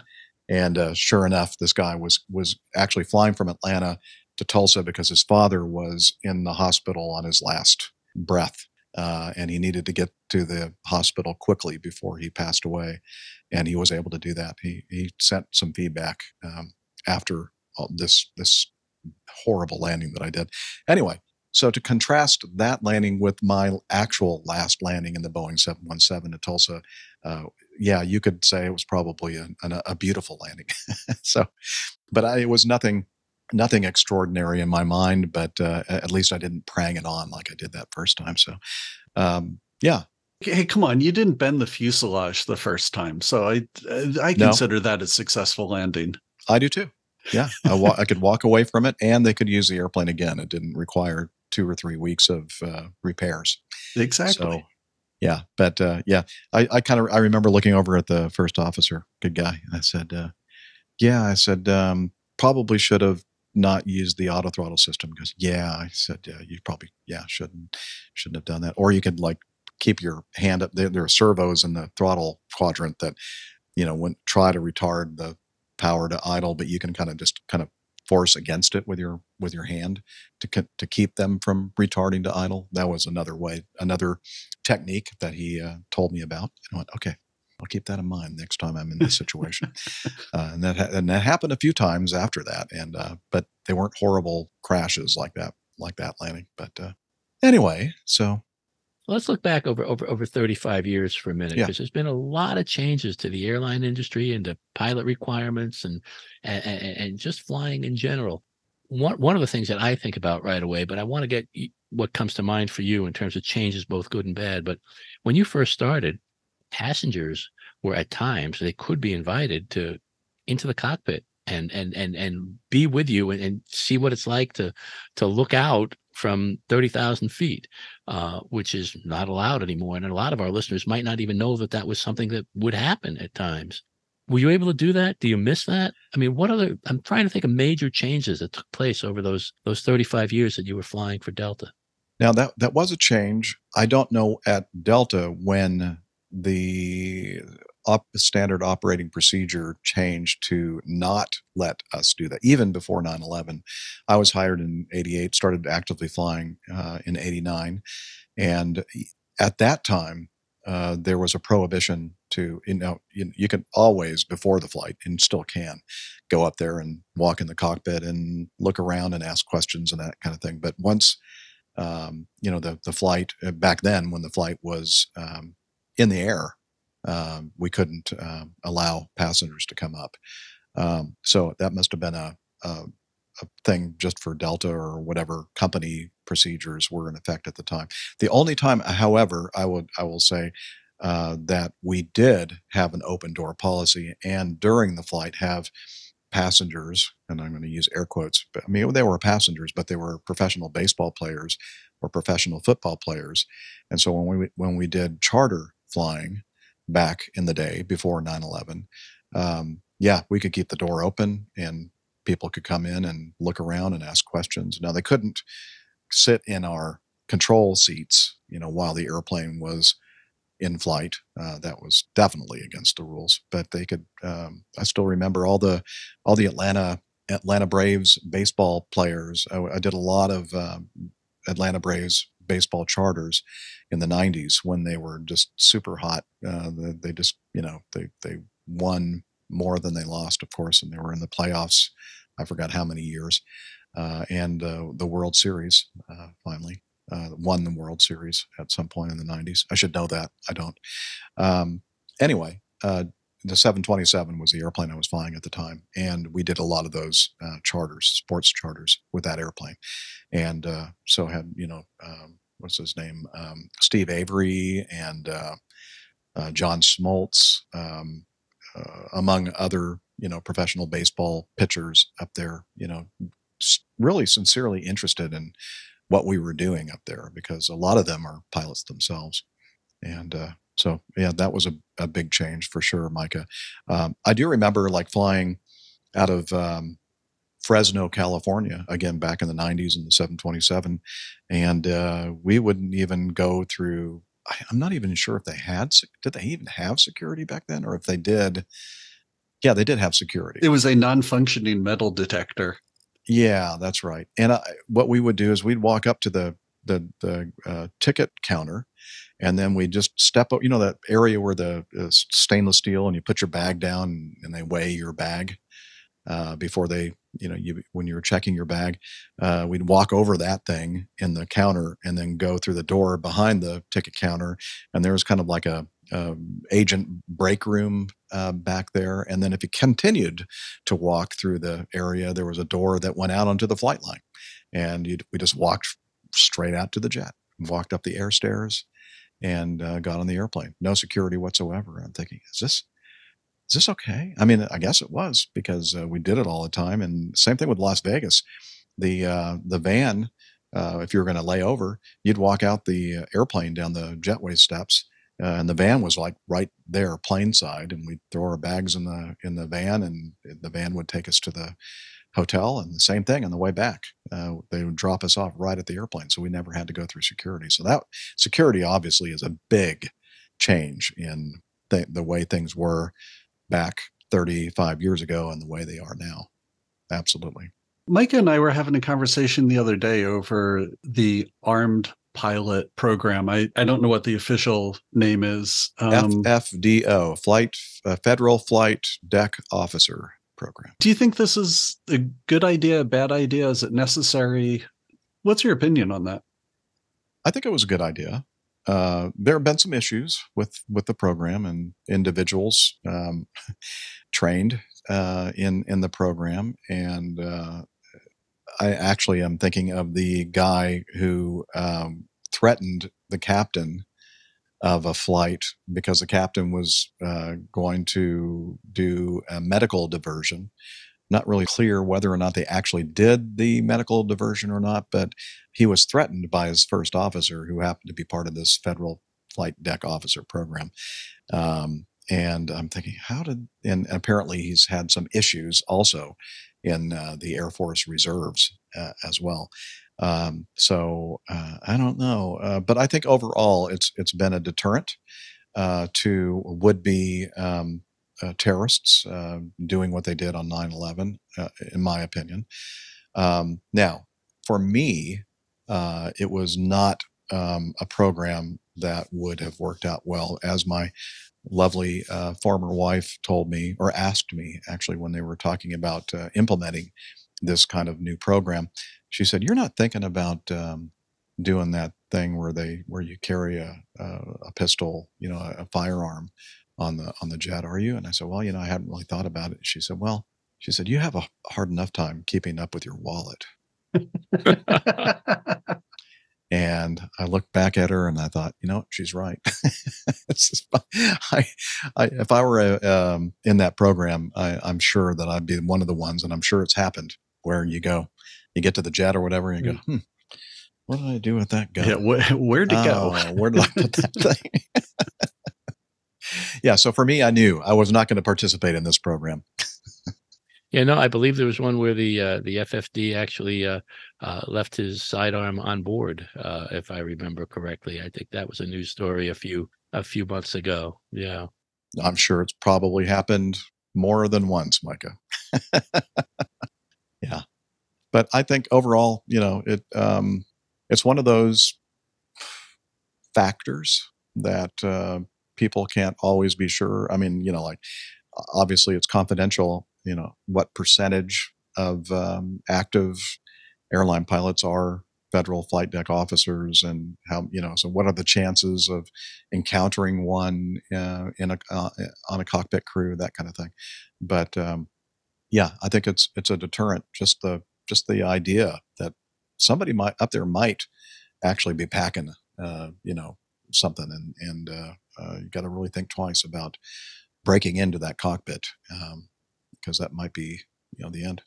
And you had mentioned before that you were in the Air Force. So you did the transition from Air Force to being a commercial pilot. Mhm. And I'm assuming you went through weapons training when you were in the Air Force. So did you actually fly with a sidearm? I'm assuming you did, but It depends on when you're in the military, as far as when or what you may or may not do as far as carrying weapons or whatever. For me, um, when I was in the U.S. Air Force and flying the C-141B Starlifter, a Lockheed high wing 4-engine jet transport, um, at that time, it was kind of a period of peace, relatively speaking, compared to most of the other decades before and since.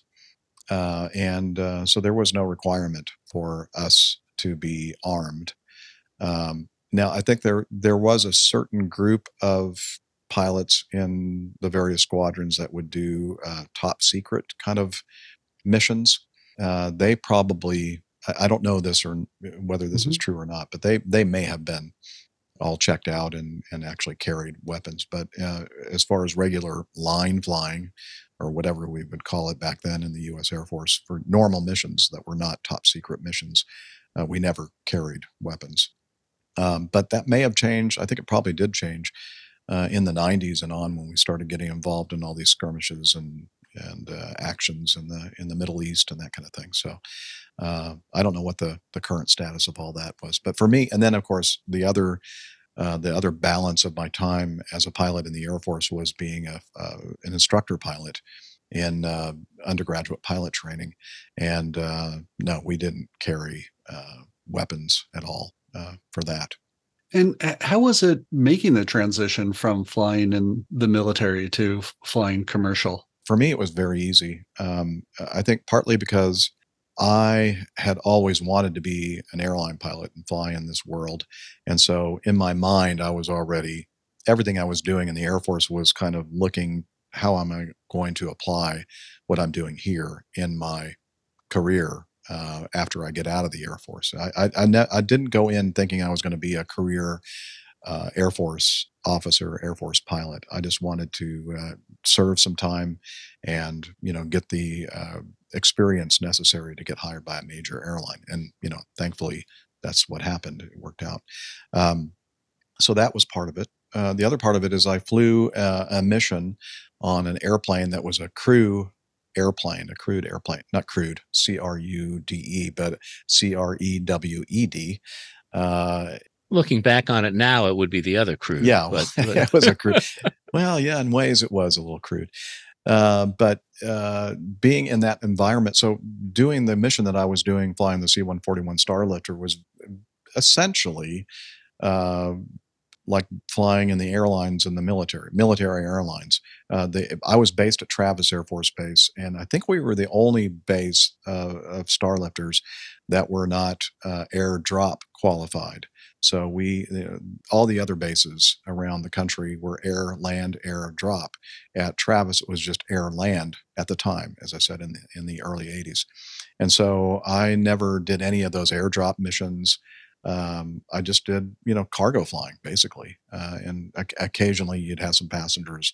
They'd put pallets that had like airline seats on them for passengers, but that was a very uncommon thing. It was usually you go back and look at the back of the airplane. It was full of palletized cargo, and it was just, from point A to point B, and then, point B to point C, and that was the kind of flying that we did. And yeah, so because I was in a crew environment, um, transitioning to the airline world was a piece of cake. I mean, I was used to that kind of environment. So, It used to be there was a time when most airline pilots came out of the military, and I think mhm, that has changed considerably in current times. yes, Do you have you noticed a difference in the type of flying, the type of pilots that you're flying with, in terms of the difference between military and civilian pilots? another great question. I think a lot of people kind of perceive that, um, well, the military experienced pilots would be better pilots than the ones that didn't have military experience. Well, that in my anecdotal experience is not true at all. I think I'll start off by saying training in the military is the best, especially the US military, is the best in the world, in my opinion. The quality of graduates from undergraduate pilot training are top notch. There are basic requirements. I don't know how this has changed over the years, and I'm sure it has. But back when I was in the early '80s, it was not a piece of cake. It was a very very difficult training environment that we went through, and the standard thing where you're sitting in a briefing room before you start your training, and they say, look to your left and look to your right. They're not going to be there. Blah blah. It was true. I mean, I think our attrition rate was almost 50%. So it's a miracle that you passed. Oh, it is very much so. No. Actually, I'll brag a little bit on myself. I was a distinguished graduate of my pilot training class, and I was able to pick the airplane, the C-141, that I ended up flying immediately thereafter. Um, Although they ended up getting me anyway. I thought I was coming back as an instructor pilot, and they said a couple of years after flying the Starlifter, "Not so fast there. We want you to come back to be an instructor pilot." I went, "Oh no," but yeah. So it was a very demanding training course, year long. Um, so I guess my point is, a military trained pilot, to even make it through undergraduate pilot training, is, there's a bar here, and it's an above average pilot bar. So even the worst pilot in your UPT class is probably a pretty decent pilot. So it's a known quantity, and that's why the airlines loved it. Well, that's one reason why the airlines love military trained pilots. The other reason is that we were officers first and pilots second. So we were leaders. We understood leadership. We understood command structure. We understood taking orders from people. So we were a very disciplined, skilled, known quantity, and I think for the most part still are, coming out of the military services. Unfortunately, over time, with the shortage of pilots, and the supply of pilots coming out of the military kind of weren't matching, and they had to increase the percentage of pilots that were not military trained.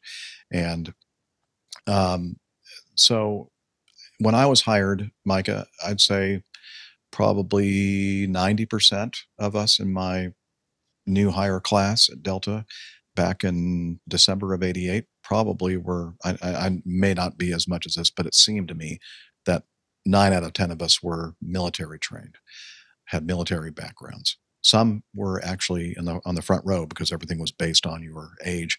The older guys were actually had like full careers in the Navy and the Air Force.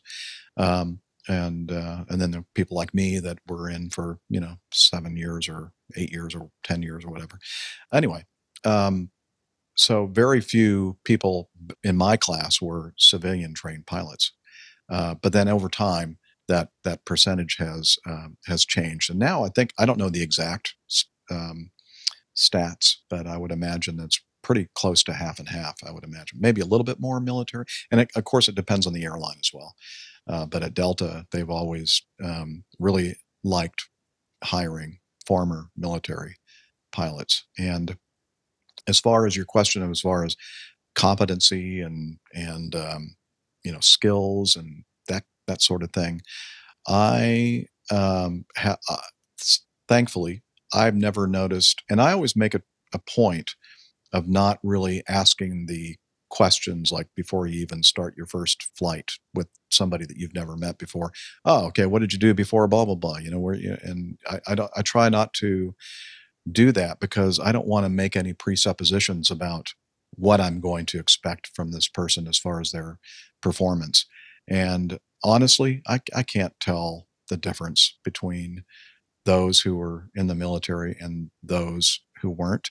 And I think that on a scale of things, I mean, I've seen some average pilots from both military backgrounds and civilian backgrounds, and I've seen some amazing pilots from both sources. I think a lot of it has to do with the fact that Delta has always been one of those companies that has really tried hard to make sure that they get the best of the best. And I know I'm probably biased, but I really do believe that they accomplish that. The quality of pilots that I've flown with in my career, and recently I've been kind of concerned because they've had to lower standards a bit in recent years because of this pilot shortage, and I'm thinking, and the airplane that I'm flying, I end up getting some of these, or I was flying, I get some of these new hires that don't have the same kind of experience that I had.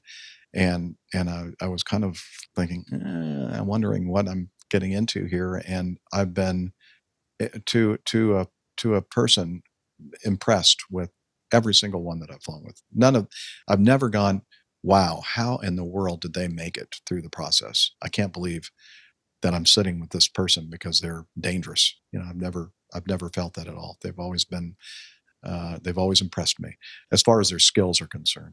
Now, the world that they've grown up in is different than the world that I grew up in, and the way they have their ideas and values can at times be quite different from the kind of values that I have, being an old codger and growing up in the time that I grew up. But that's a different subject.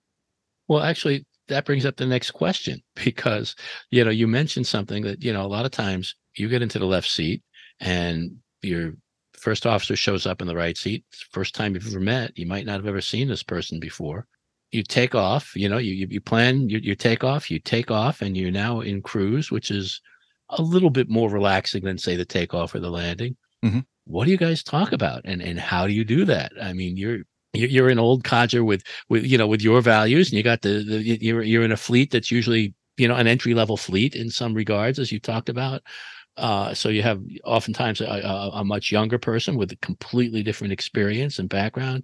What kind of conversation goes on, and how do you not get into? I mean, people argue so much more these days. There's no much courtesy is not something that really exists in the same manner as it once did in the general population. So I'm kind of curious about what that's like once you're in cruise. One of the best things about being a captain, at least in my experience at Delta Airlines, is the fact that, and I'm sure this is true with every airline, you get to set the tone in the cockpit, and you don't necessarily have to state the rules, but I think it's pretty clear to the person that you're occupying that cockpit with understands that we're not going to talk about politics. We're not going to talk about religion. We're not going to talk, at least in my cockpit, about union stuff, because which is kind of a combination of politics and religion. I actually made the mistake one time. As I get on the plane, I bring gifts to the flight attendants and the flight deck crew. And I was talking with the pilots, and this was when the United contract negotiations were going on. I brought up something about the contract negotiation, that it was going well or whatever. And oh boy, did I stir the hornet's nest with that. And it's like, okay, time to change the change the topic. Out of here. Have a safe flight, guys. Yeah, don't kick me off the plane. Yeah.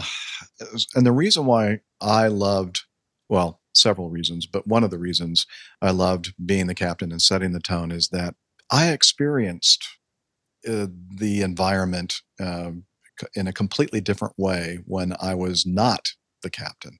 When I was my first year, I was a flight engineer, which is the running the systems, the guy that's sitting sideways or a gal that's sitting sideways in the car. When I say guy, by the way, I mean guys and gals. And but then for the next, I think, next 10 years, I was a first officer. And so I got to spend a lot of time in cockpits with varied crew. And the times that I'd come home from a trip and my wife would look at me and she'd go, "Ah, bad trip, huh?" And I said, "Well, it didn't have to be. We went to the most amazing cities in this great country, and it was, the flying was awesome. However, these two knuckleheads I was with, or this one knucklehead that I'm with, all you wanted to always argue about political stuff or religious stuff or whatever. And it didn't necessarily have to be a negative thing. I do remember a time, and when I was early on a captain, and we were having a great in-depth discussion about religion. And it was a positive discussion, but I got so involved in the conversation that at a certain point of the flight, I thought, I almost lost track of where I was, that I had lots of people behind me, depending upon my focus and concentration on flying this airplane. And that kind of shook me. And that made me realize, okay, this is not something I'm ever going to do again. I'm not going to have these kind of, after we get to the hotel and we go to the bar and having a beer or two or enjoying dinner, that's the time to have these conversations. In the cockpit is absolutely not the right time. And as I said, this conversation was not a negative one where we were bashing heads and different philosophies about things. It was just, I was so... It was intense. Intensely involved in my beliefs and all this, that I thought, oh my gosh, now I understand the wisdom of let's keeping all that out. And I've also carried, and you guys know this, I've carried also that over into the world of aviation podcasting. And I really try hard, and I think we do a good job of it, is to keep discussions about politics, to keep discussions about religion. Now, of course, when I was doing the Catholic Pilot podcast, of course, there was some religion involved in that because that was the whole pretense of the thing.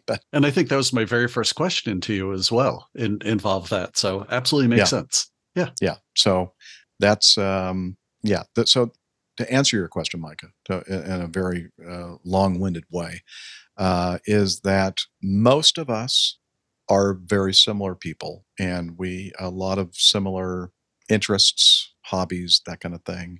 But for the most, and I should say also that the most of my career basically since becoming a captain has been in narrow body airplanes and short to medium range flights. So not, like the longest time I'd be in cruise would be a couple of hours, so they're not super long flights. So this could be different on long haul or ultra long haul kind of flying. But most of the kind of flying that I'm doing, we're not up at cruise very long. And most of the people that I fly with, we'll talk about certain things for a little bit, and then we'll just stop talking. And then we'll be doing other things. We'll be, doing the radio calls and stuff like that. But there will be good periods of time where we're just not talking to each other. It's not because we don't want to talk to each other. It's just that it's easier to focus on what we're doing, flying the airplane, even if at a low workload time at cruise. And it's just, I think, also part of our personality. I mean, if you hang out with a friend, you might be out there doing some kind of an activity, but you're not talking the entire time. And on occasion, and I know you're probably thinking, well, Jeff, you must be the kind of guy that just won't shut up. But actually, I am, you'd be surprised. When I'm in the cockpit, I'm not talking and yakking like I have been for the last couple of hours on your podcast. I'm pretty quiet, actually. And occasionally you'll fly with somebody that just will not stop talking. And I've told people about the fact that sometimes I'll be just looking out my left window, which is the opposite direction I'd be looking at if I were looking at my first officer, and just roll my eyes and mouth to myself, will he ever shut up? it's just like, that's not normal. That's extremely. Yeah, but as a captain, you could tell him, just say, I know, but see, you know me, I'm not going to say, hey, look, would you shut up? But that's really what I want to say. And sadly, that's one of my failings, or my shortcomings as a person, is that I'll keep something inside and not express it unless it's something that just absolutely has to be said. So I'll just kind of suck it up and smile and nod my head and act like I'm actually involved in this conversation that this person's having. Now, thankfully, this is a very, very unusual thing, or a very rare thing in my experience. It's just that yeah, every once in a while, every one trip in every year or two, I'll fly. And I remember there's this guy. I love the guy to death. He's just such a great guy, so happy but he just constantly talks. And if you meet any of your other friends or acquaintances that are also captains, and then you just say, oh yeah, there's so and so, and you just kind of look at each other like, yeah, like, he's a good guy, huh? Yeah, everyone knows. he's a good guy. Yeah, but it's like, yeah, he won't shut up. Yeah.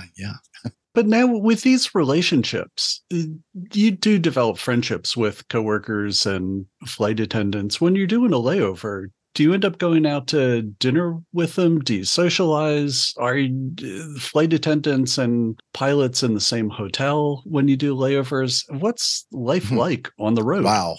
That's a lot of multifaceted question and multifaceted answer. Again, this is based on my experience at Delta, flying mostly narrow bodies. I think in the long haul wide body world, there's more of a chance that the entire crew is going to be together at the same hotel, for the entire layover. The way the work rigs are, the way that things are scheduled as far as flight attendants and pilots in the narrow body, shorter haul world, domestic flying mostly, is that it's optimized. And so because the pilots have a pilot contract at Delta, the flight attendants do not, our requirements for staying in a short layover hotel and a long layover hotel are different. Ours is based on our contracted language, and theirs is based on what the company thinks is best. And so it's not unusual, and you'd think this is crazy, and I still think it's sort of crazy. You'd be on a trip, you fly with the flight attendants, and then everybody's going to their layover. But the pilots go to the hotel downtown, and the flight attendants go to a hotel that's near the airport. I think if you asked, most of us would say, I want to stay near the airport too, because it's just tripped that 12-hour length of layover, and sometimes our long layover hotel locations are half an hour drive away, and that's cutting into your layover. And I'd just as soon be with the flight attendants at the short layover hotel that's maybe 10 minutes away or 5 minutes away, or sometimes you could even walk from the airport terminal to the hotel. That's like the optimum, because then you don't have to worry about the pickup time, and you just show up to the airplane the next day, and that's the optimum situation, I think. So that's one reason why we don't always stay in the same hotels. And the next day we may end up being, on the same exact flight heading back to Atlanta or wherever we're headed back to. So kind of strange. And the way things are optimized as well is that it's very unusual that you end up flying with the same cabin crew that you like. Let's say you have 3 or 4 flights a day. You might fly 2 of them with one cabin crew, and then all of a sudden you're flying with another cabin crew for the next 2 or the next 3. And so that, again, that's Delta, and the way in my experience has worked out to be. As far as getting together, socializing on layovers, I've always enjoyed that aspect of the layover, and it also depends on if what time you're getting in on your layover. If it's a typical kind of trip that I like to fly, where you're getting in midday, early afternoon, maybe even late afternoon, and you have the full night, and then you're showing up early the next morning, it's very common for us to say, hey, you're going to get dinner? Yeah. What time? Yeah. Like 5 o'clock. I mean, it's always really early, because the trips that I like to fly are super early get-ups in the morning. And so that's the normal thing. Now, sometimes I'll fly with somebody that, I brought my own food. Okay. And and that's good. I don't mind spending time alone. As far as flight attendants, if they happen to be laying over with us at the same hotel, it's not normal these days for the flight attendants, even if you invite them, hey, we're going to get together at 5 o'clock to go and grab a bite to eat, you're welcome to join us. And, 99 times out of 100, they don't show up. They're either on their own meal plan and bringing their own food, or they just don't want to hang around the pilots. I don't know. But it's just now, if I go backwards in time, in the 90s, I was still doing narrow body flying mostly. And most of the time, if the flight attendants and the pilots showed up to the layover hotel at the same time, and whether they were going out together the next morning or not, didn't seem to matter. And you saw more of, getting together with the cabin crew as well as the pilot crew. So the things have changed. Yeah, so it's changed over time. Yeah, I think that's interesting. It certainly seems like on many of the international flights that I've been on, the pilots and the flight attendants do hang out more. Probably because, at least on United, they will be at the same hotel and they'll have 24 or 48 hours together and they'll have activities. Some of them, like going to South Africa, it seemed like there was almost a routine where they would end up going to the same wineries or making the same hike or going to the same seafood restaurant, or, just having that comfortable routine of things that they like to do. I think part of it also is the duration of the layover, as you just mentioned, and also just the fact of being in a quote unquote foreign land, away from your normal existence here in the United States. You kind of feel more likely to want to stay together as a group. I don't know if that's for safety or familiarity. Not sure what, but I did notice that the international flying, that's definitely much, much more common for the entire group or many of the group. You're always going to probably have one or two that just aren't socially engaged. And sometimes it's because they're not making a lot of money and they really can't afford to go out, because, if you're going to go out with the crew, they may end up going to these really nice restaurants that are not cheap, and especially the ones that are new hires, it's not unusual to see them not show up because they just can't afford to. We've talked about a lot of the changes over the 35 years, but this is sort of a passenger-focused podcast in many ways. Have you seen a change in passengers? Oh boy, don't get me started. Yeah, I'd love to hear your answer on that one, actually. I think a lot of my answer has to do with the fact that most of the flying that I've done at Delta has been short haul, medium haul kind of flying, the smaller airplanes, the shorter smaller market cities that we're serving, shorter flights, that kind of thing. And I've been flying in the early part of the day and during the week. So not so much late afternoon, evenings, and not so much weekend flying. And you wouldn't think there would be a big difference in the makeup or demographic of the passengers. Oh, I would. Yeah. Okay. So you understand what I'm saying. Yeah, absolutely. So one of the reasons, and I said before, I alluded to the fact that there were several reasons why I liked flying early in the day and during the week. Number one, all the other job departments, gate agents, ramp workers, people working the towers, working not air traffic control towers, but our company, ramp tower personnel. Everybody that you encounter as an employee, fellow employees, they all seem to be people that have been around for a little while. They seem to be more professional. They seem to be happier people. Maybe because they're senior enough to work this hour of the day during the week and not on the weekend. I don't know. And they were just great to work with, and things just worked. Every now and then you'd have some kind of a hiccup here and there. But, another reason for flying early in the day for me is the fact that you're usually starting off with a clean sheet. The airplane is, not broken yet. The weather hasn't just fouled up everything yet.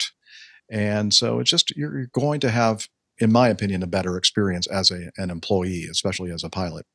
And then occasionally I'd fly trips like later in the day, in the evening, and sometimes on the weekend. And usually this is when I was picking up some extra, what we call overtime flying. And that would always remind me why I liked flying early in the day during the week. And I haven't even mentioned passengers yet. I'm getting to that.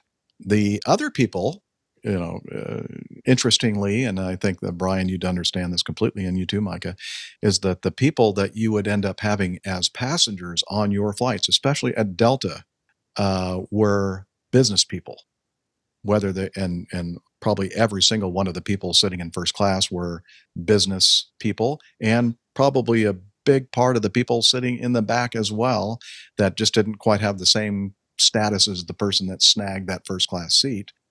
In other words, the travelers that you had with you on your flights were seasoned, and I don't necessarily mean old. I mean, they've been around, they've done this, they are professionals. They are, this is their transportation to get business done, and they know what's going on. They don't walk through the terminals, looking around and then just stopping in the middle of the flow of traffic. They Yep. don't. They have purpose. They have purpose. They know if they have seat 22 Charlie, they know exactly where that seat is, and they don't take forever to get to that point in the back, and they don't take forever in blocking the aisle to put their suitcase in the overhead bin if they're carrying a suitcase with them, or underneath the seat in front of them. I mean, it's just things work so much better with people that do this all the time. And in fact, I would imagine that a lot of the people that were passengers, business travelers in the back of the airplane probably spend more time on airplanes than I do. And we really, really appreciated our business traveler people. Not to say that you people out there who are leisure travelers are necessarily bad people. It's just that you just don't do it as much. So you don't know the routine, and things don't work as smoothly usually. And then combine that with the state of our society right now, and the lack of just common courtesy, manners. I don't know how some of our cabin crew do it. I mean, I'm standing in the door saying goodbye to passengers getting off the airplane in recent years, and like a good portion of them don't even look at you. They're just, their heads are down. They just make that 90-degree left turn out the front door and don't say squat. You're thanking them, and it's just like they're not even acknowledging that you're even standing there saying goodbye to them. Whereas the business travelers usually, look you in the eye, and they'll thank you for the safe travel and all that. And it's appreciated. And we appreciate you. God, we really appreciate you. And and I said, how do you, in these conversations I have with flight attendants, I said, I don't know how you do it. I mean, you're back there doing your drinks and stuff like that, drink service or meal service. And are their manners as bad as they are when they're getting off the airplane? They go, oh, that ain't nothing. These people have no manners whatsoever. And it just drives me nuts. And I think that was another one of the reasons in my last year of flying, maybe the last 6 months mostly, where I just got to the point, I usually let that stuff just roll off my back. Like I didn't care. Who cares? But that started to get to me. I'm thinking, what, these people are just so clueless about what is going on, and so rude and so ill-mannered.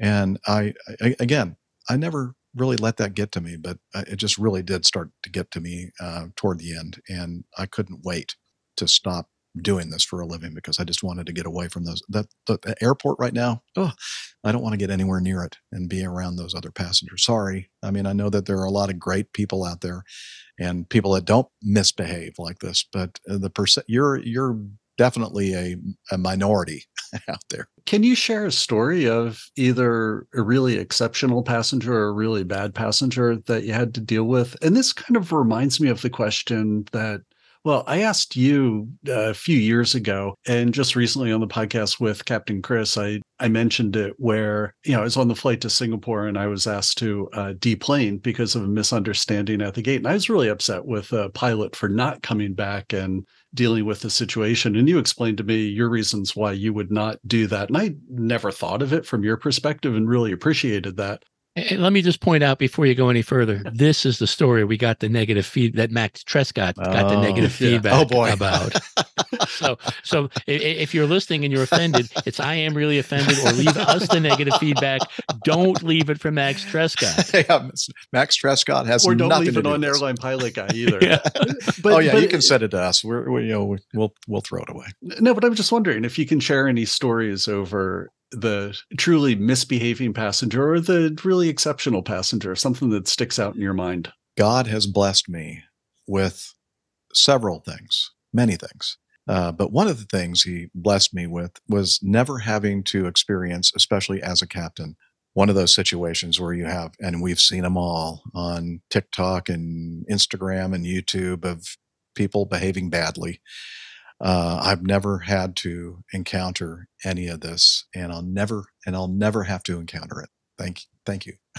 And I guess that's because I've flown so little on Delta. Well, yeah, no, that's thank you, God, for not making me a United pilot. No, I'm just kidding. I'm sure you have no idea. Well, you do, Brian. You're being facetious, of course. I do remember I think I was a first officer at the time, and it was this person who had issues like mental, psychological, behavioral issues. It was he was put into a situation that he could not handle, and it wasn't his fault. It was his disability, and but the flight attendants were having some problems with this passenger, and trying to explain that it might be best for them to take like the next flight because there are going to be fewer passengers and a better environment for him and all that kind of stuff. And the captain had to go back. And I think that the kid, and I say kid, teenager, big teenager, threw a punch and actually punched my captain. Wow. Yeah. And needless to say, that made the decision very, very quickly that this passenger and the passenger's parent were not going to be taken. And again, as I said, it wasn't just somebody that had bad manners or just was a bad person. It was because of their disability. And I thought to myself at the time, I'm glad I didn't have to go back there to take care of this. The captain was a much larger man than I am. And I'm hoping that day doesn't come, that I'm going to have to deal with something like this. And thankfully, as I said, I hadn't had to. But I was going to say the first thing, and a thing that always pops into my head when I think about one of the just best experiences with a passenger I've had, and it's kind of an unusual one, I think, because usually when you fly with celebrities, I'm not saying usual, but it's not unusual that they kind of think a lot of themselves and kind of behave in a kind of a I'm special kind of a way. And that's why this story is so unusual, because this celebrity, God rest his soul, rest in peace, Tim Conway, was on a flight that we had, and this is back in the 90s, the 727. It was a great trip. It was a 4-day trip. Atlanta to Salt Lake City to Calgary to Edmonton, back to Calgary, back to Salt Lake City. And then I think eventually the flight continued. It was a direct, not a nonstop, but a direct flight, I think the terminology is. So it was the same flight number all the way to Los Angeles. And so Tim Conway was in Alberta, Canada for something, and was heading back to Los Angeles where he lived. And we had we kind of got in early in Salt Lake City, same airplane, same flight number, no requirement for passengers to deplane. But we probably are going to be on the ground for an hour and a half or so. So it was going to be a while before they started reboarding. And this is the time in history when frozen yogurt was like a new thing that everybody just couldn't get enough of. And every airport had, like if the airport had I can't believe it's yogurt or whatever, the TCBY, is that what the company was that it was so popular? I think Salt Lake City had a TCBY, which was pretty new. And Tim Conway is like, he's in the passenger compartment just having a regular discussion with the flight attendants and the pilots. And he said, or maybe it was before he had an interaction with us, he asked them, he said, I'm going to go off and kind of try out some of that frozen yogurt. Would you guys want anything? And so he brought back for all the 4 flight attendants, frozen yogurt from TCBY. And I thought, oh, that is, I mean, he's being a servant. He's not being served by others. And it was just the most down to earth, pleasant, happy passenger that I've met. And then he went on to, as everybody was eating their frozen yogurt, he was talking about the fact that he wasn't actually involved. I don't know all the details now because it's been so many years, but he was on a flight that was a hijacking. And I don't remember all the details, but he had I don't know if he had something to do directly with the resolution of the thing or not. But anyway, I remember him telling us about his experience on a flight that had happened, 10 years before. Anyway, that doesn't matter. The point of it is that this person who had, in a lot of people's opinion, every right to be just pompous and don't talk to me kind of, I need special attention and all that kind of stuff. No, he turned it around and was just the most down to earth guy that a passenger that I've met. So that's my good passenger story. Nice. Yeah, I know what you're talking about. I used to play softball in the Showbiz Softball League, and without mentioning any names, there were 2 famous people that played. Well, there were more than 2 famous people that played in the league, but there was just a contrast between these 2. One of them, after the game was over, would go out for lunch and beer with everyone, and the other person got in their car and just went home. Mm-hmm. Did not want anything to do with us, although they were a pitcher.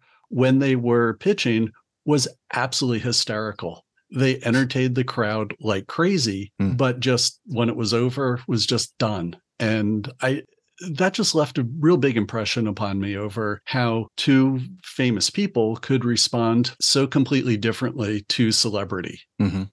That was my story. But I'm wondering also I think I've met a lot of you would think that a podcaster is a very outgoing, gregarious extrovert. But I kind of am in that category. But I've met most of the podcasters that I've met. You would never believe that in an environment with other people, especially people they don't know, they're very uncomfortable. They're introverts. And even famous people, I guess, can be introverted people. So I'm wondering if that might have been part of what that person's deal was. When he was on stage or the pitcher and entertaining, that was us in front of the microphone. Feeling completely comfortable. I mean, there could be thousands of people, millions of people listening to us, and we don't care because we're in our element. But as soon as you back away and we have to actually interact with people on a personal level, I can still do that. But Mike, I think you understand too, or both of you have met people in the podcasting world are like that. It's just like, they're very uncomfortable being around groups of people. Yeah, absolutely agree with that. Yeah. Yeah, no, it's the way it is. I've been fortunate. Yeah, I've worked with a lot of singer-songwriters, and some of them are, really outgoing folks that just love to be around the crowd, and others are just really very, very introverted. Just the way it is. Oh, and the time I should tell you about the time I knocked over Pat Sajak. I wonder what happened to him. It was you that knocked him off, huh? I didn't hurt him, to be clear. But I was going back to use the bathroom, and again on the 727. Most of my experiences, I think, were on the 727. And we were going from Los Angeles to Las Vegas, and in flight, had to use the restroom. And as I was coming out of the restroom, I guess he was standing like right in front of the door. I opened it very quickly and bam, I went, oh, sorry. I closed the door. And then I looked down. Now, I'm not a tall person. You know me. I am not a tall guy. I'm 5'8", 5'9". Well, probably more 5'8" now. And I was looking down at this man and I'm thinking, wow, this is like a miniature person. But it's Pat Sajak. It's amazing how many, I'm sure you've met, I know both of you have met celebrities, and a lot of these male leading actors or big people and, males in the world are not big people at all. Yeah. They have big heads, but they are not big people. They had to put Humphrey Bogart in a box for a lot of his movie roles. Yeah. I had no idea. Yeah, that makes sense. Like Tom Cruise, I guess they say he's a little guy. Don't talk about Tom Cruise; you can get sued. Oh, okay, I'm sorry. Can we delete that? Sure. I'll fix it in post. Oh, I don't envy you at all. I wanted to ask you a question about another flight experience that I had. Now, this one didn't involve passengers, but it had to do with the plane. At the last minute, we ended up swapping planes, and the plane was originally scheduled to go to Rome. So we were in Newark. It couldn't go to Rome for whatever reason. They ended up taking our plane. It's the same aircraft type. I was flying on a 787 to Los Angeles. When I was giving out my gifts at the beginning of the flight, talked with the pilots, and they said, well, we're waiting for a fuel truck because we need to offload some fuel because it's been fueled for Rome. We can't go there. We're going to land heavy in Los Angeles, I'm assuming, or even diverting. We would have been very heavy for landing for that. So they had to get rid of some fuel. And what I was surprised at is they said that because they had to offload the fuel, they had to destroy the fuel. They couldn't simply put it in another aircraft. So I was just wondering, is that a United policy? Is that a FAA policy? Have you ever been in a situation where they have to offload fuel, and do you know what they do with it? I have been in situations where, it was similar to what you just described, where you have too much and you just can't possibly fix it by shifting cargo or taking cargo off or whatever, that you just have to defuel the airplane. I can count on one hand the number of times I've had to be defueled in 35 years. And I have no idea. In fact, when you were just telling me the story, I'm thinking, what? They can't use the fuel again? I don't know. I don't know if that's a United policy, if that's the fuel provider contractor's policy there, or if that's a universal thing. I don't know. That's a good question. The pilots actually theorized that it was about possible contamination because they didn't know where the fuel had been, that it would possibly, this contaminated fuel could be mixed with good fuel, therefore it's a liability issue. But that wasn't the reason for the plane swap, was it? No, I'm assuming, and again, they didn't tell me, but I'm assuming that there was something on the aircraft going to Rome. They had a mechanical defect and they couldn't, so required component, right? And if they couldn't fix it, it was easier to swap aircraft than to cancel the flight.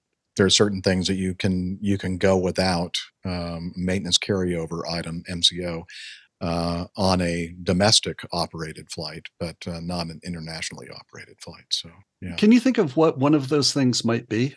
There are, I think, certain requirements for airplanes to have operational auxiliary power units for ETOPS, extended range operations, twin engine operations.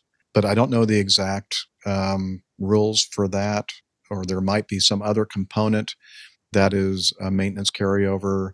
Because of that, you have to have the auxiliary power unit operating or something, something like that. Yeah, that would be an example of. I don't know exactly because it's been so many, many years since I've flown long haul to know.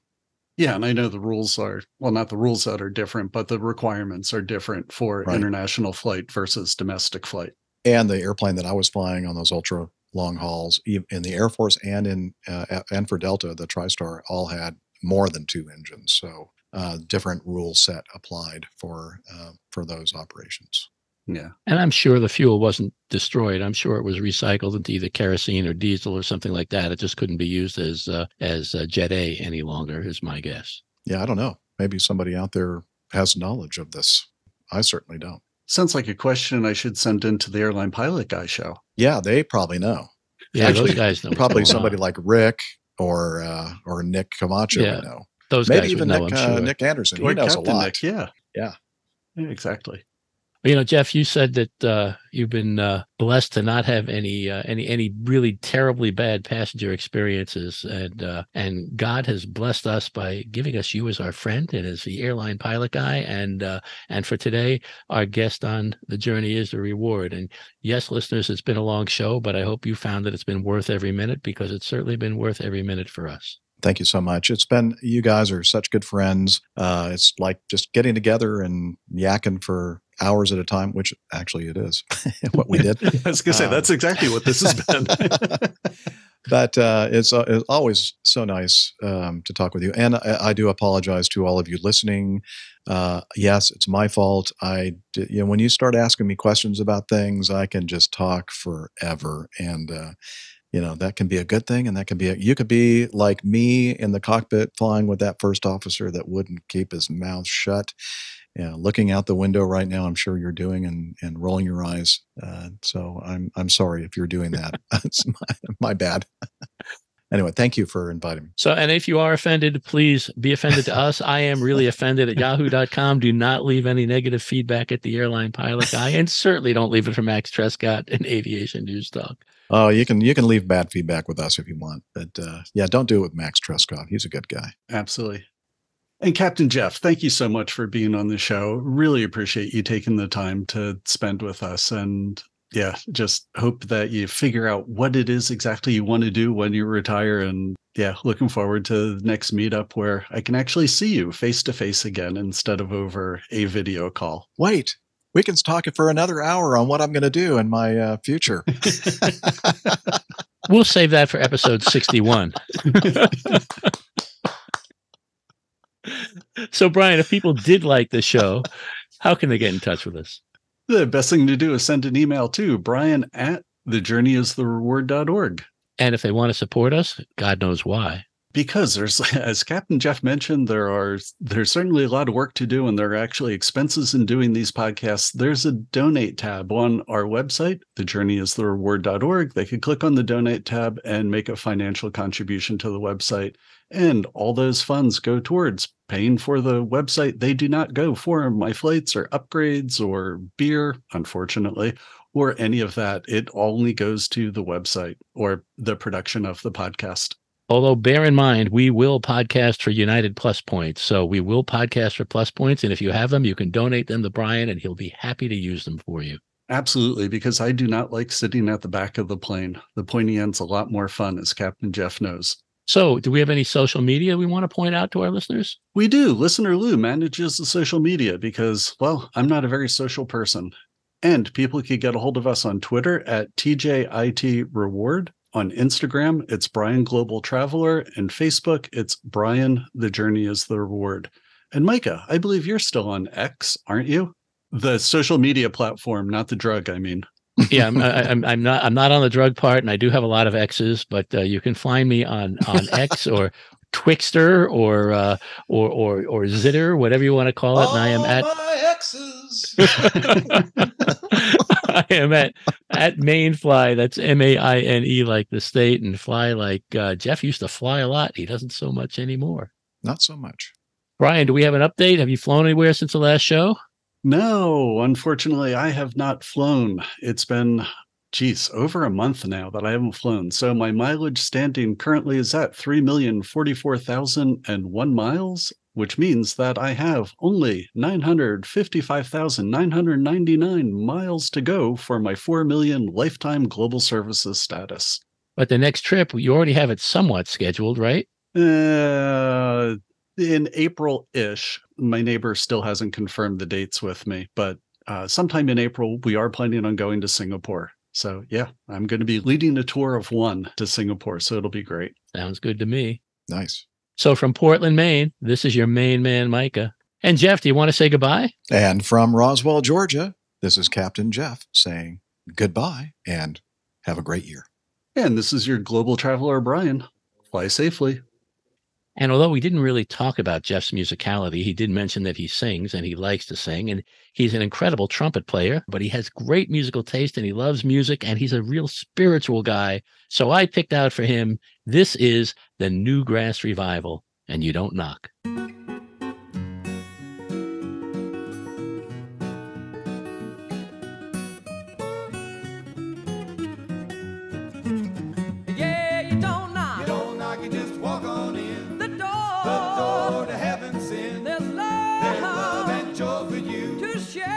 Share the whole day through. I know my friends are there to rest in heaven's nest. You don't knock, ring, push or hold. The door's wide open, waiting for you, so you don't knock. Yeah, you just walk on in.